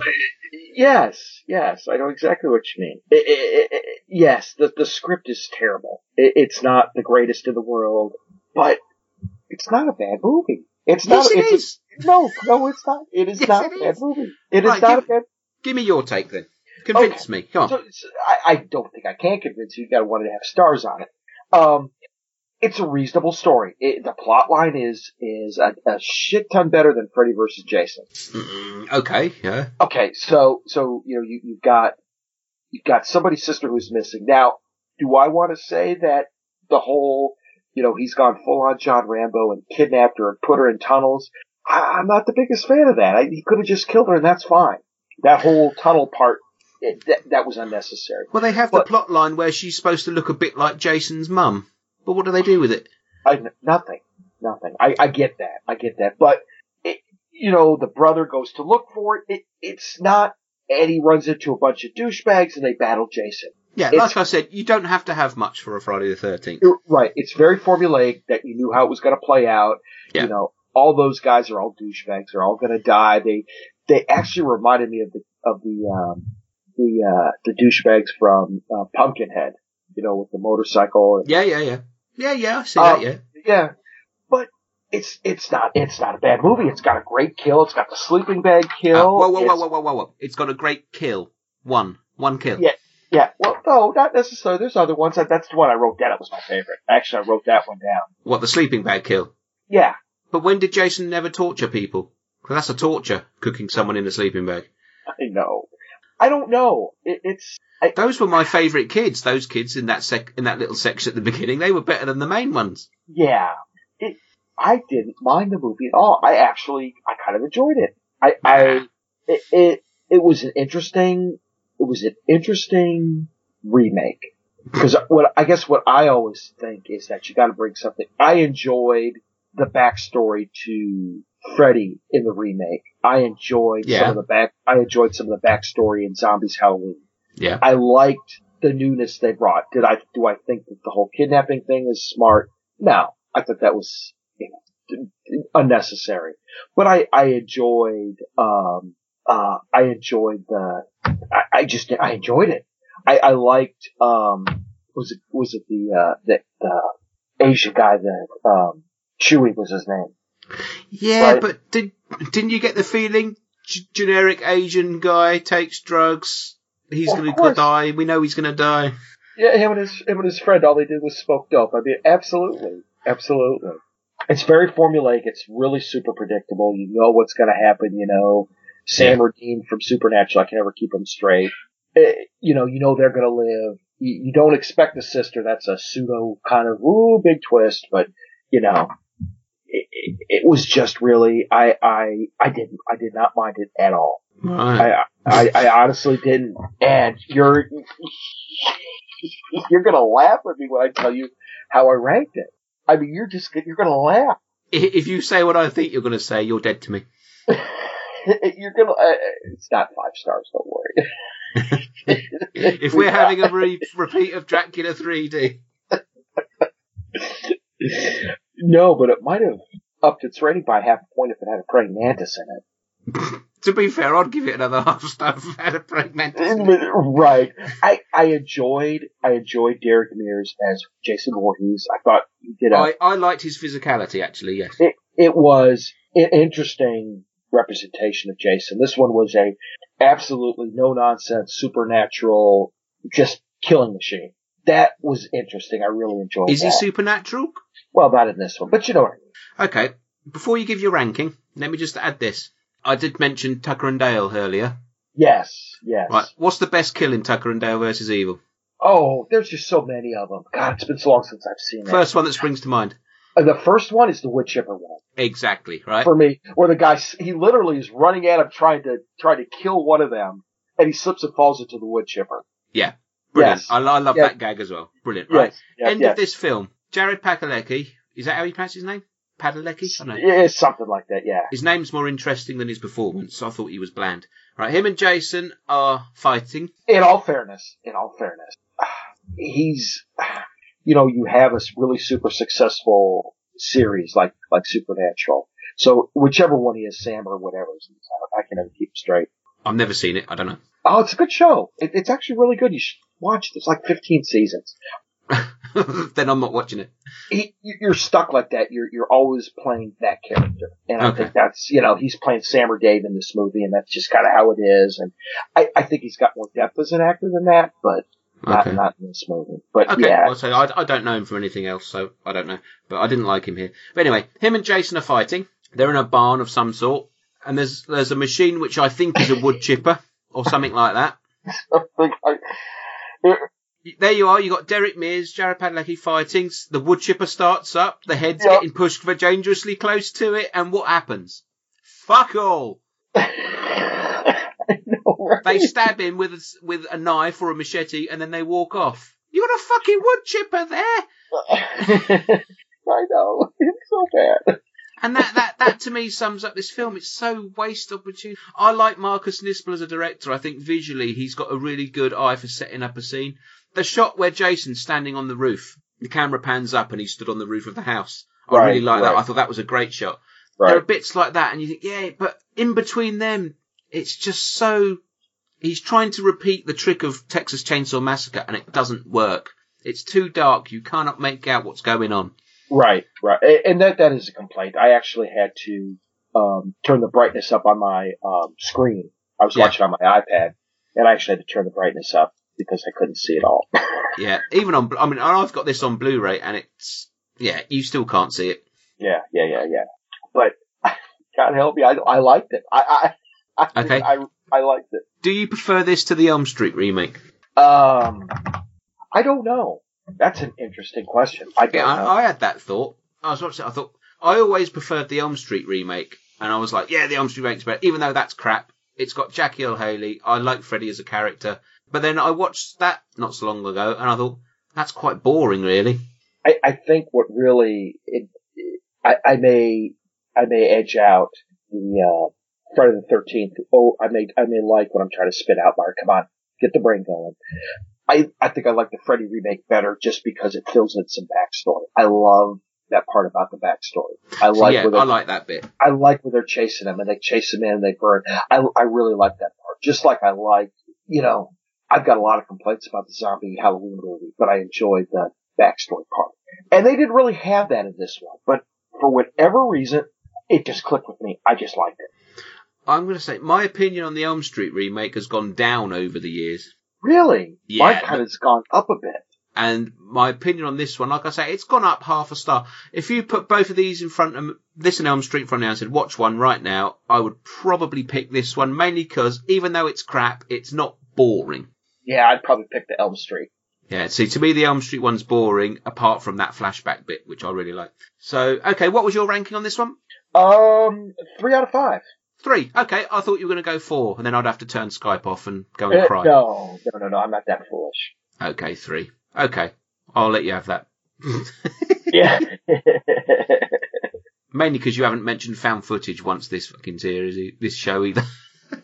I don't think I've seen a found footage. I'll have to rectify that. Whoa! Show. News alert! Myron hasn't watched a found footage film. No.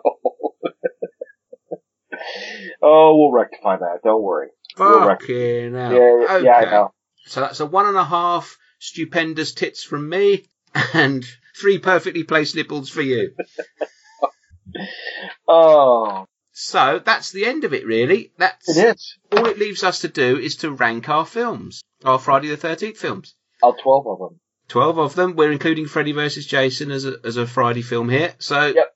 Okay, are we going to go from best to worst or worst to best? Let's go best to worst. Best to worst. Okay, what is your favourite Friday the 13th film?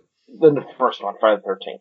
Really? Okay, I went with The Final Chapter, Part 4. Okay. For me, the defining Jason film. Okay. All right. Okay, what's your number 2? Part 2. Really? Okay, mine is Part 5. Oh boy, we're way out of line. Nobody likes. I love it. It's, apart from it not being Jason, it's Roy, the ambulance man. It's got everything a Friday the 13th film should have, and it's got the best pair of boobs in the series. Are we going to rank the boobs in the series as well? I'd have to go back and rewatch, and I don't want to. I do. Okay, what's your third favourite? Part 3. Part 3? Oh, you and me are opposites. Okay, my third one is Friday the 13th, the original. Yeah, we are totally opposite. Yeah, right. I still love the original. All right, here's where we go south. Okay, number 4. Go on then. The 2009. Oh. Yep. Okay, my number 4 is Jason Lives, Part 6. Part 6. Oh boy. There's nothing wrong. Entertaining as hell. No. Okay. My number 5 is actually Freddy vs. Jason. My number 5 is actually Freddy vs. Jason. Oh, nice. We agree once. We've met around the halfway point. Now we're going to go the opposites. Right. Okay, number 6. Part 5. Okay, I've gone Jason X. Number 7 is Part 4. Okay, I've gone number 8, Jason Takes Manhattan. Okay. Number 8 is Jason Takes Manhattan. Okay, I've gone with Part 7, The New Blood. Okay, number 9 is Jason X. I've gone Part 3. And then number 10 for me is Part 6. I've gone Part 2. Wow, you didn't like Part 2 at all. No, I don't like it that much. I've always preferred Friday the 13th Part 2 to Halloween 2, the original Halloween 2. And now I've rewatched them both recently and I've switched on them as well. I prefer Halloween 2 now. Part 11 for number 11 for me is Part 7. Okay, I've gone Jason Goes to Hell. And number 12 is Jason Goes to Hell. I've gone the remake. You hated the remake. I hate the remake. You hated it. I do. Wow. Well, yeah, we couldn't be more different, really, apart from Freddy vs. Jason. It's the only one we've agreed on. Oh, boy. But such is the fun of these lists. That's right. Absolutely. Okay, so we can put Friday the 13th to bed now. We've done them. The 2-year saga that is Friday the 13th. And I'm sure that the masses have been clamouring to know what we think of them. Yeah, I'm sure, Chris. I know they have. I think Boris was going to call a Cobra meeting to discuss it. Chris has ranked the final chapter as his favourite Friday. Yeah, that's my Boris impression there.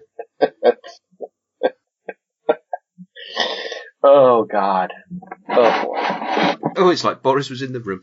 Right, okay, so that's done. What we got next? Oh, we got some feedback, haven't we? Yeah, we do. Oh, we both got a bit of feedback to read. So, you've got one and I've got one. So, why don't you go first with yours? All right. This is from Jim. Hello, chaps. Jim here. That's how I know it's from Jim. It does help, doesn't it? I know, right? Delighted to have the pair of you back again. It's lovely to be here, Jim. I know. Thank you, Jim. I've been listening to the podcast since near the beginning, but haven't got around to sending feedback before. Well, it's never too late. Exactly. However, as you're discussing my favorite, Masked Maniac, I always preferred him to Michael despite John Carpenter making technically better films. Yep, I'd agree with that. Jim, it's okay. It's all right to be wrong.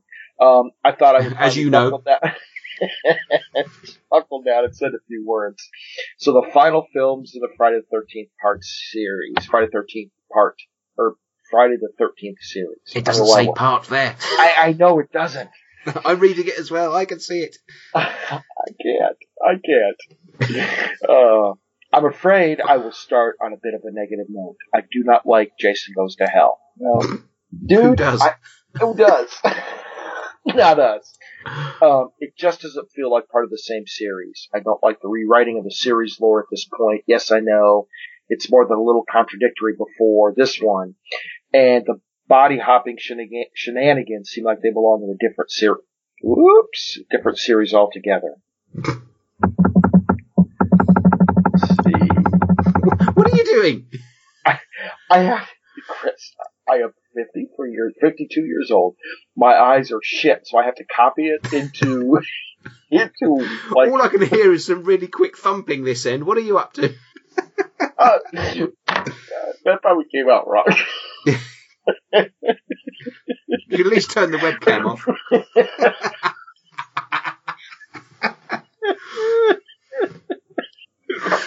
My eyes are so bad I have to copy it into a word processor and blow up the font. So you heard me just trying to click on my trackpad to advance. So that thumping is you blowing up the font, is it? Brr. I can't win. Oh, God. After all these years, Jim writes in for the first time, and halfway through his letter, you have to do that. I lost my place. Jason X. Oh, God. Jason X or Jason I'm sorry, Jim, if you prefer. I know it's silly and so self-aware it hurts, but I really like it anyways. Well, it's okay. And fun. It's fun. Yep. The kills are done well. The set pieces are nice and tense. Jason's cyborg look is really rather cool and menacing. Kane Hodder does the usual excellent job as our man in the mask and manages to project. He really does. Projected nearly as much anger and aggression as Ted White in Part 4. Yes. The hologram of Crystal Lake is a fun touch, too. Yeah. On to the main event, Freddy vs. Jason. The match of the century. Well, it is. It was an enjoyable movie, as we learned. It wasn't really, but that didn't stop it making more money than any previous films in either series. I did not know that.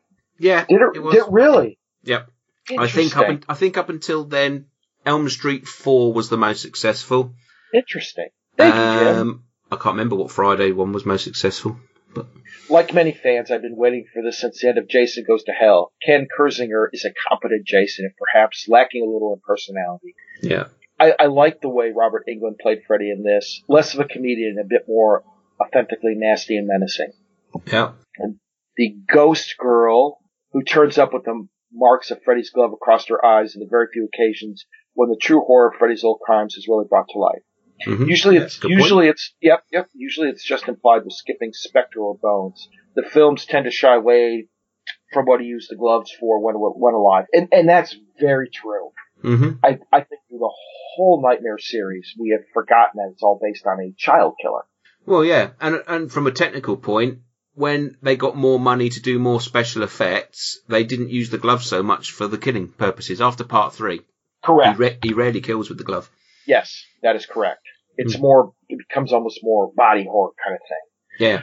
Apart from that, no idea what the Jason Mewes tribute act is. I mean, if you wanted that character, why not use Jason Mewes? Yeah, they did make a joke about that in the Never Sleep Again documentary.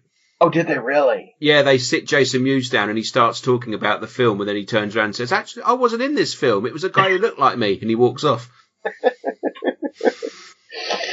Oh, gosh.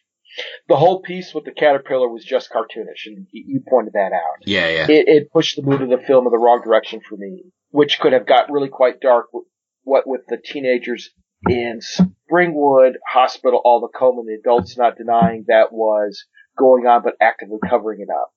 Mm-hmm. That was an interesting part I didn't even mention, but yeah, I agree, Jim. Yeah, absolutely. I enjoyed the big set piece fights. I would have liked to see a bit more of those included, as they were really the point of the exercises. I particularly liked the idea of Freddy using Jason's fears against him. on the whole, this was an enjoyable romp with some memorable visuals. You know what, Jim? I agree with you. Well, I say we didn't actually mention the fight at the end of Freddy vs. Jason. It is quite brutal. No, we didn't. And it's, and I think he's right. It is kind of the point of the exercise. And, yeah. You know, maybe I think they did well with it. And maybe that's a commentary on the whole thing that we didn't even talk about that. Well, yeah. Yeah. So, interesting. Okay, let me finish this and I got a question for you. I particularly like the idea of Freddy using Jason's fear against him. On the whole, though, this was an enjoyable romp with some memorable visuals. Well, I've rambled long enough. Thanks for hearing your takes on the films and can't wait to find out what you are tackling next. All the best, Jim. He is at Chiliblade on Twitter. Brilliant. Thanks, Jim. Thank you, Jim. So, here's an interesting comment or point. Which do you like better as a series, Freddy or Jason? Yeah. See, for me, if you look at the series as a whole, Jason is the more consistent. Yes. I think from the best to the worst, it's not so much of a deep dive as it is in the Freddy films. But for me, the first 3 Elm Street films are pretty much better than anything in the Friday the 13th series. Yeah, you know what? I agree. And I still, to this day, it's almost like the Freddy will get a lifetime pass from me because of that scene. Was it Freddy? It's number 2 or number 3? The BDSM scene. Part 2. I can't. It's the high school kids at some weird, ridiculous bar, and the teacher brings it back to school and makes him run laps, and then he's got this weird. Yeah. I love Elm Street 2. It's the best one of the series. It is. It's the most horrifying. It's the most evil one. To me, none of the Friday the 13th films are 5-star films. Yeah. I don't think I'd give any of them 5 stars, whereas there's a couple of the Elm Streets that I would. But over the course of 12 films, the Jason films, with the exception of the remake, all sort of vary between the 2 and 4 star mark. Yes. Do you know what I mean?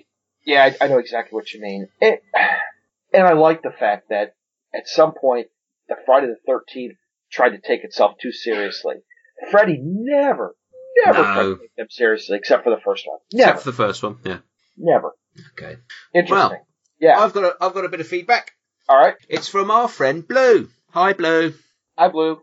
This was sent to me about 2 years ago. And I've kept it so I could read it out. I knew I'd get there one day. So, keep the faith. Keep the faith. Keep the faith. Here we go. Hi, guys. Blue here from the Naughty Step. Yes, I'm still here and loving every second. With some feedback for the next Friday the 13th episode. Can somebody get her a piece of cake or a bowl of soup? It's been 2 years she's been stuck there. Yes. So, Jason Goes to Hell. You would think that by now the authorities would have flattened Camp Crystal Lake to the ground and drained the sodding lake after all the folks that have died there. But no, let's keep stringing Jason along with the temptation of stabbing a bare-breasted girl with his machete. I'm talking about his knife now, not his doodah. I don't think he's got a doodah anymore. Although maybe if he did stab a bare-breasted girl with his doodah, he might chill out a bit. Anyway, on with the film. I love the trap that was set for Jason and the ensuing explosion that blew the bugger to bits. It gave me high hopes of seeing his soul transfer to hell and fight all manner of demons and pinhead-type thingies, yes, to get back to his beloved watery home. But no, Blue was left disappointed once again. We had supernatural possession shenanigans, a prophecy with a magical sword, and what looked like a scene from Alien when a weird slimy baby Jason emerged from some bloke's neck and shot up a woman's lady parts. Ooh, shooting up a woman's lady parts. Only to be born full-size seconds later. I bet her lady bits will never be the same again. No. And yeah. And when Jason does get to go to hell at the end, he was taken there by giant Muppet jazz hands. Well, if I'm going to go to hell, that's how I want to go. But what's this? Freddy's hand. Oh, excitement! And of a huge battle between the two is just too much for me. I simply cannot wait for that movie to be made. Oh, I've got some news for you there, Blue. I found the majority of this film boring, but with some good but fleeting bits, like the girl having premarital sex getting skewered. That is the best scene in the film, in more ways than one. And then being split almost in half, which raised my grades for this film to 3 shit magical swords out of 5. 3? Okay. So, on to Freddy versus Jason. Well, actually, we don't, because the scriptwriters have forgotten all about that and gone straight to writing another bloody Jason film. Now I have to question how in the name of Jason's wet willy... I don't know if he's got a wet willy, because he looks quite dry. How in the name of Jason's wet willy did they get his body when he's in hell? What the fuck, guys? This is already bloody bollocks. It's taken you to Jason X to realise that this is all bollocks. Okay, I'm beginning to notice that things aren't really set with any sort of reality or timeline or any of that bollocks, so I'm going into this film with no backstory other than Jason is a raving lunatic. I love sci-fi films, so it's going to be right up my alley. I love the blonde girl getting frozen and then her head made into a raspberry slushy. I thought, fuck yes, finally a Jason film that I'm going to love. But what a pile of crap it turned out to be. Oh dear. Not even the S&M looking sex robot. I so wanted the guy to move her decapitated head down to his groin and out of camera shot and start to grin at the end of the film. That's a film that's in your head, Blue. They're not going to make that. Well, wait a minute. Hold on. Isn't the opening scene in, what's that movie? High Tension? High Tension, yes. Yep. There you go. Isn't there one called, like, Flesh for Frankenstein that's similar? I have Flesh for Frankenstein on DVD. I haven't watched it for a while. I shall have to revisit if that's in it. Just for research purposes, of course. Only research purposes. That's my excuse, and I'm sticking to it. Nor did the girls with bouncing boobies in sleeping bags being walloped against a tree do much for me to like this film. And they made Jason into a frigging Cyberman. I hated this film. No, I really hated it, and it gets 1 robot nipple dropped on the floor out of 5. 1 for Jason X. Deary me. I don't think we ranked it much higher, Chris. I've got our scores. Finally, we get the much anticipated fight between 2 of the heavyweight maniacs in Freddy vs. Jason. Well, we don't need to see any of the Nightmare on Elm Street films, as all the best bits are used in this. We also see that Camp Crystal Lake still has no bra shop, and that these kids still haven't learned that premarital sex only gets you killed. I love the death scene on and in the bed. Oh yeah, I love the death scene on and in the bed. Jason can add chiropractor to his CV. Yes. In fact, I loved every kill because the overacting really pissed me off and left me rooting for the bad guys. That is what we said. The fights between Freddy and Jason were pretty good. I like watching Freddy getting torn apart, to be honest, but did they really need to have his decapitated head wink at me at the end? It just made me say, oh, please, no more. It was okay, and I give it 2.5 super fast fight scenes out of 5. Well, that's it from me, guys. I've rambled on long enough. Take care, and I'll see you both on the naughty steps soon, like you two ever behave. Best wishes, Blue. As if we do behave, we just behave badly. Yes, we do. So Blue wasn't a fan of Jason X, and not too keen on Freddy vs. Jason. I think we both liked Freddy vs. Jason way more than Blue did. Yes. But Jason X is okay for a bit of fun. Yeah, it's alright. But you know what? I can't argue with anything neither Jim nor Blue has said. It's all there. Yeah, I think Jim's pretty much on the same wavelength as us. Yep. Excellent. Well, that's put that little chapter to bed.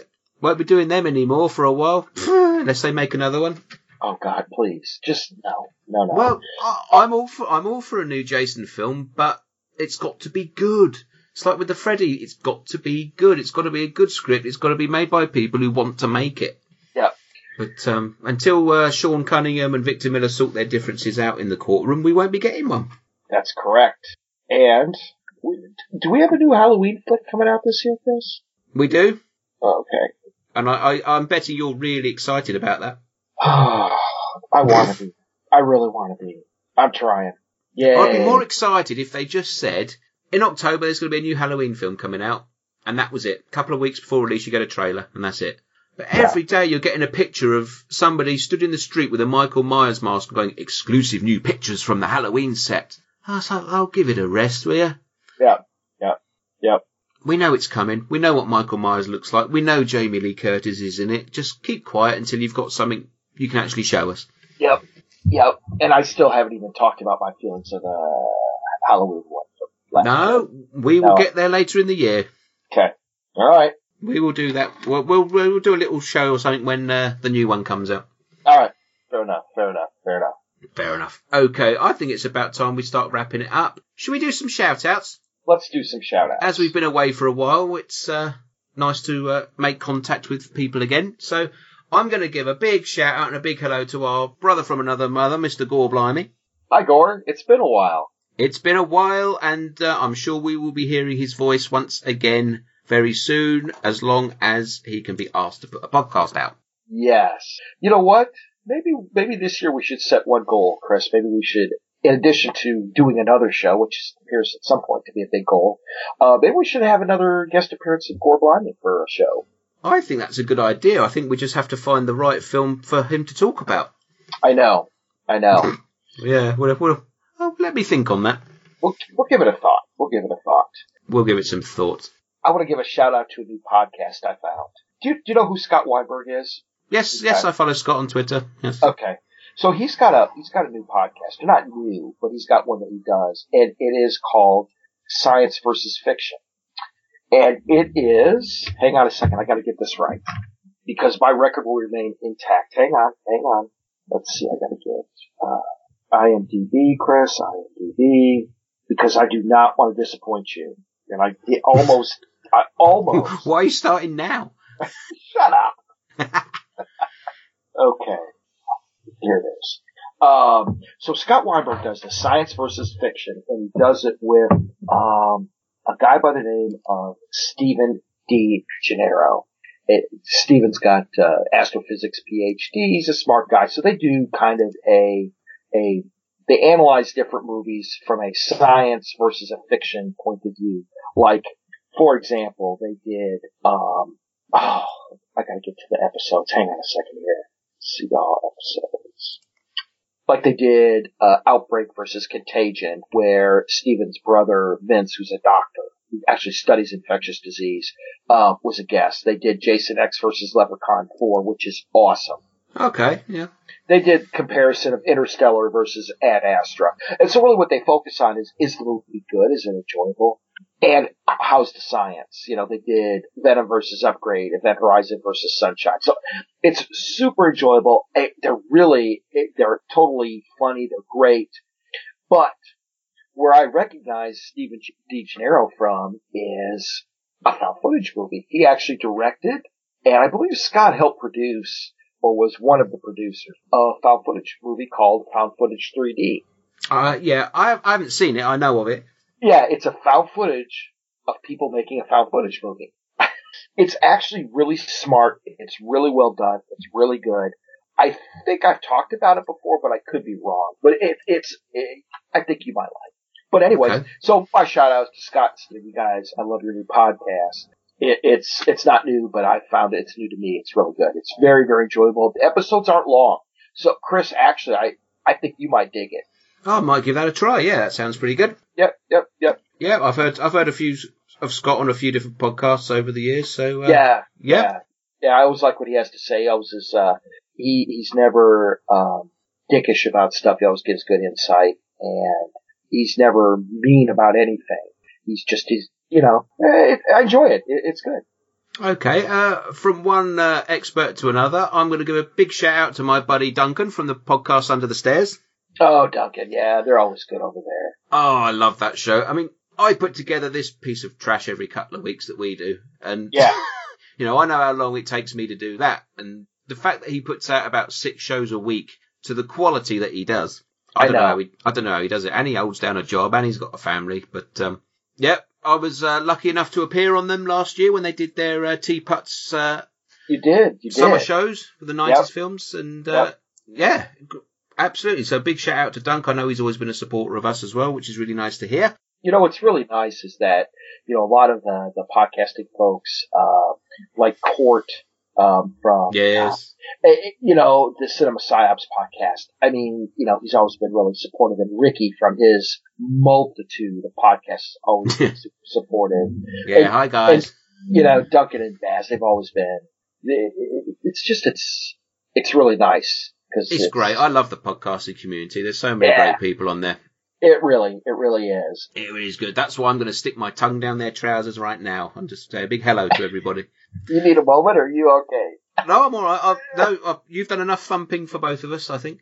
I'm going to say a big hello to Amanda Reyes, who's been doing lots of good work recently. Oh, I know. Hello, Amanda. Hi, Amanda. And Dan as well over at the Made for TV Mayhem podcast. I was watching, God, what was I watching? I think I was watching They Call Him Jason or something like that. Oh, the documentary? Yeah. I think she was on there. And I'm just sitting there, I'm, not paying half-ass attention to it like, I should have been. And like, oh, hi, Amanda. Didn't even know she did that. But yeah, Yeah, she's always very super insightful on loads of stuff. Absolutely. Her and Danny, I love their shows. She did a commentary for the Arrow release of Last House on the Left. So if you have that release, I suggest you listen to it because it's really quite good. I do not have that release, but you know. I think it was in the US as well, that one. Was it? Okay, cool. Yeah, it's a nice special edition they put out. Yeah, really good one. Cool. So yeah, hi Amanda, and I'd also like to say hi to Jim Moon from Hypnagoria. Oh, Jim, he's always great. He's been putting out some really good shows recently, so yeah, get on over to him. He's just done a Stuart Gordon show. Because yeah, I forgot to mention we lost Stuart Gordon in the past few weeks. Yes, of Reanimator fame. So yep, we did. That was a big loss. So yeah, Jim's put out a couple of shows to do with that, which has been really good. And we've also lost along the way the Strange and Deadly show. Yes. And Lost in the Omniverse. Tom and Chris obviously packed up their microphones, which is very, very sad. Maybe one day they'll pick them up again. Yep. Now, is Tom still doing the Twilight Zone? I believe so. Okay. Yeah. I believe so. I may be wrong, but I believe so. But yeah, I think he's still floating out and around there somewhere. Chris has obviously hit hard times due to the coronavirus and things. Yeah, our thoughts are with you, Chris, man. We hope you're listening out there and hope you're doing well. Yep. And I know things have been shit for you, but you get through it, brother. Absolutely. And yeah, there you go. Just a few hellos to people out there. If I've missed you, we might get you next time. Yep. And please don't be offended. Please don't be offended because I'm doing this on the fly and I don't make notes. So my brain just moves on to the next thing before I finish the last thing. And I'm definitely a shiny object person. So look, shiny object. Yeah, exactly. So. Yeah.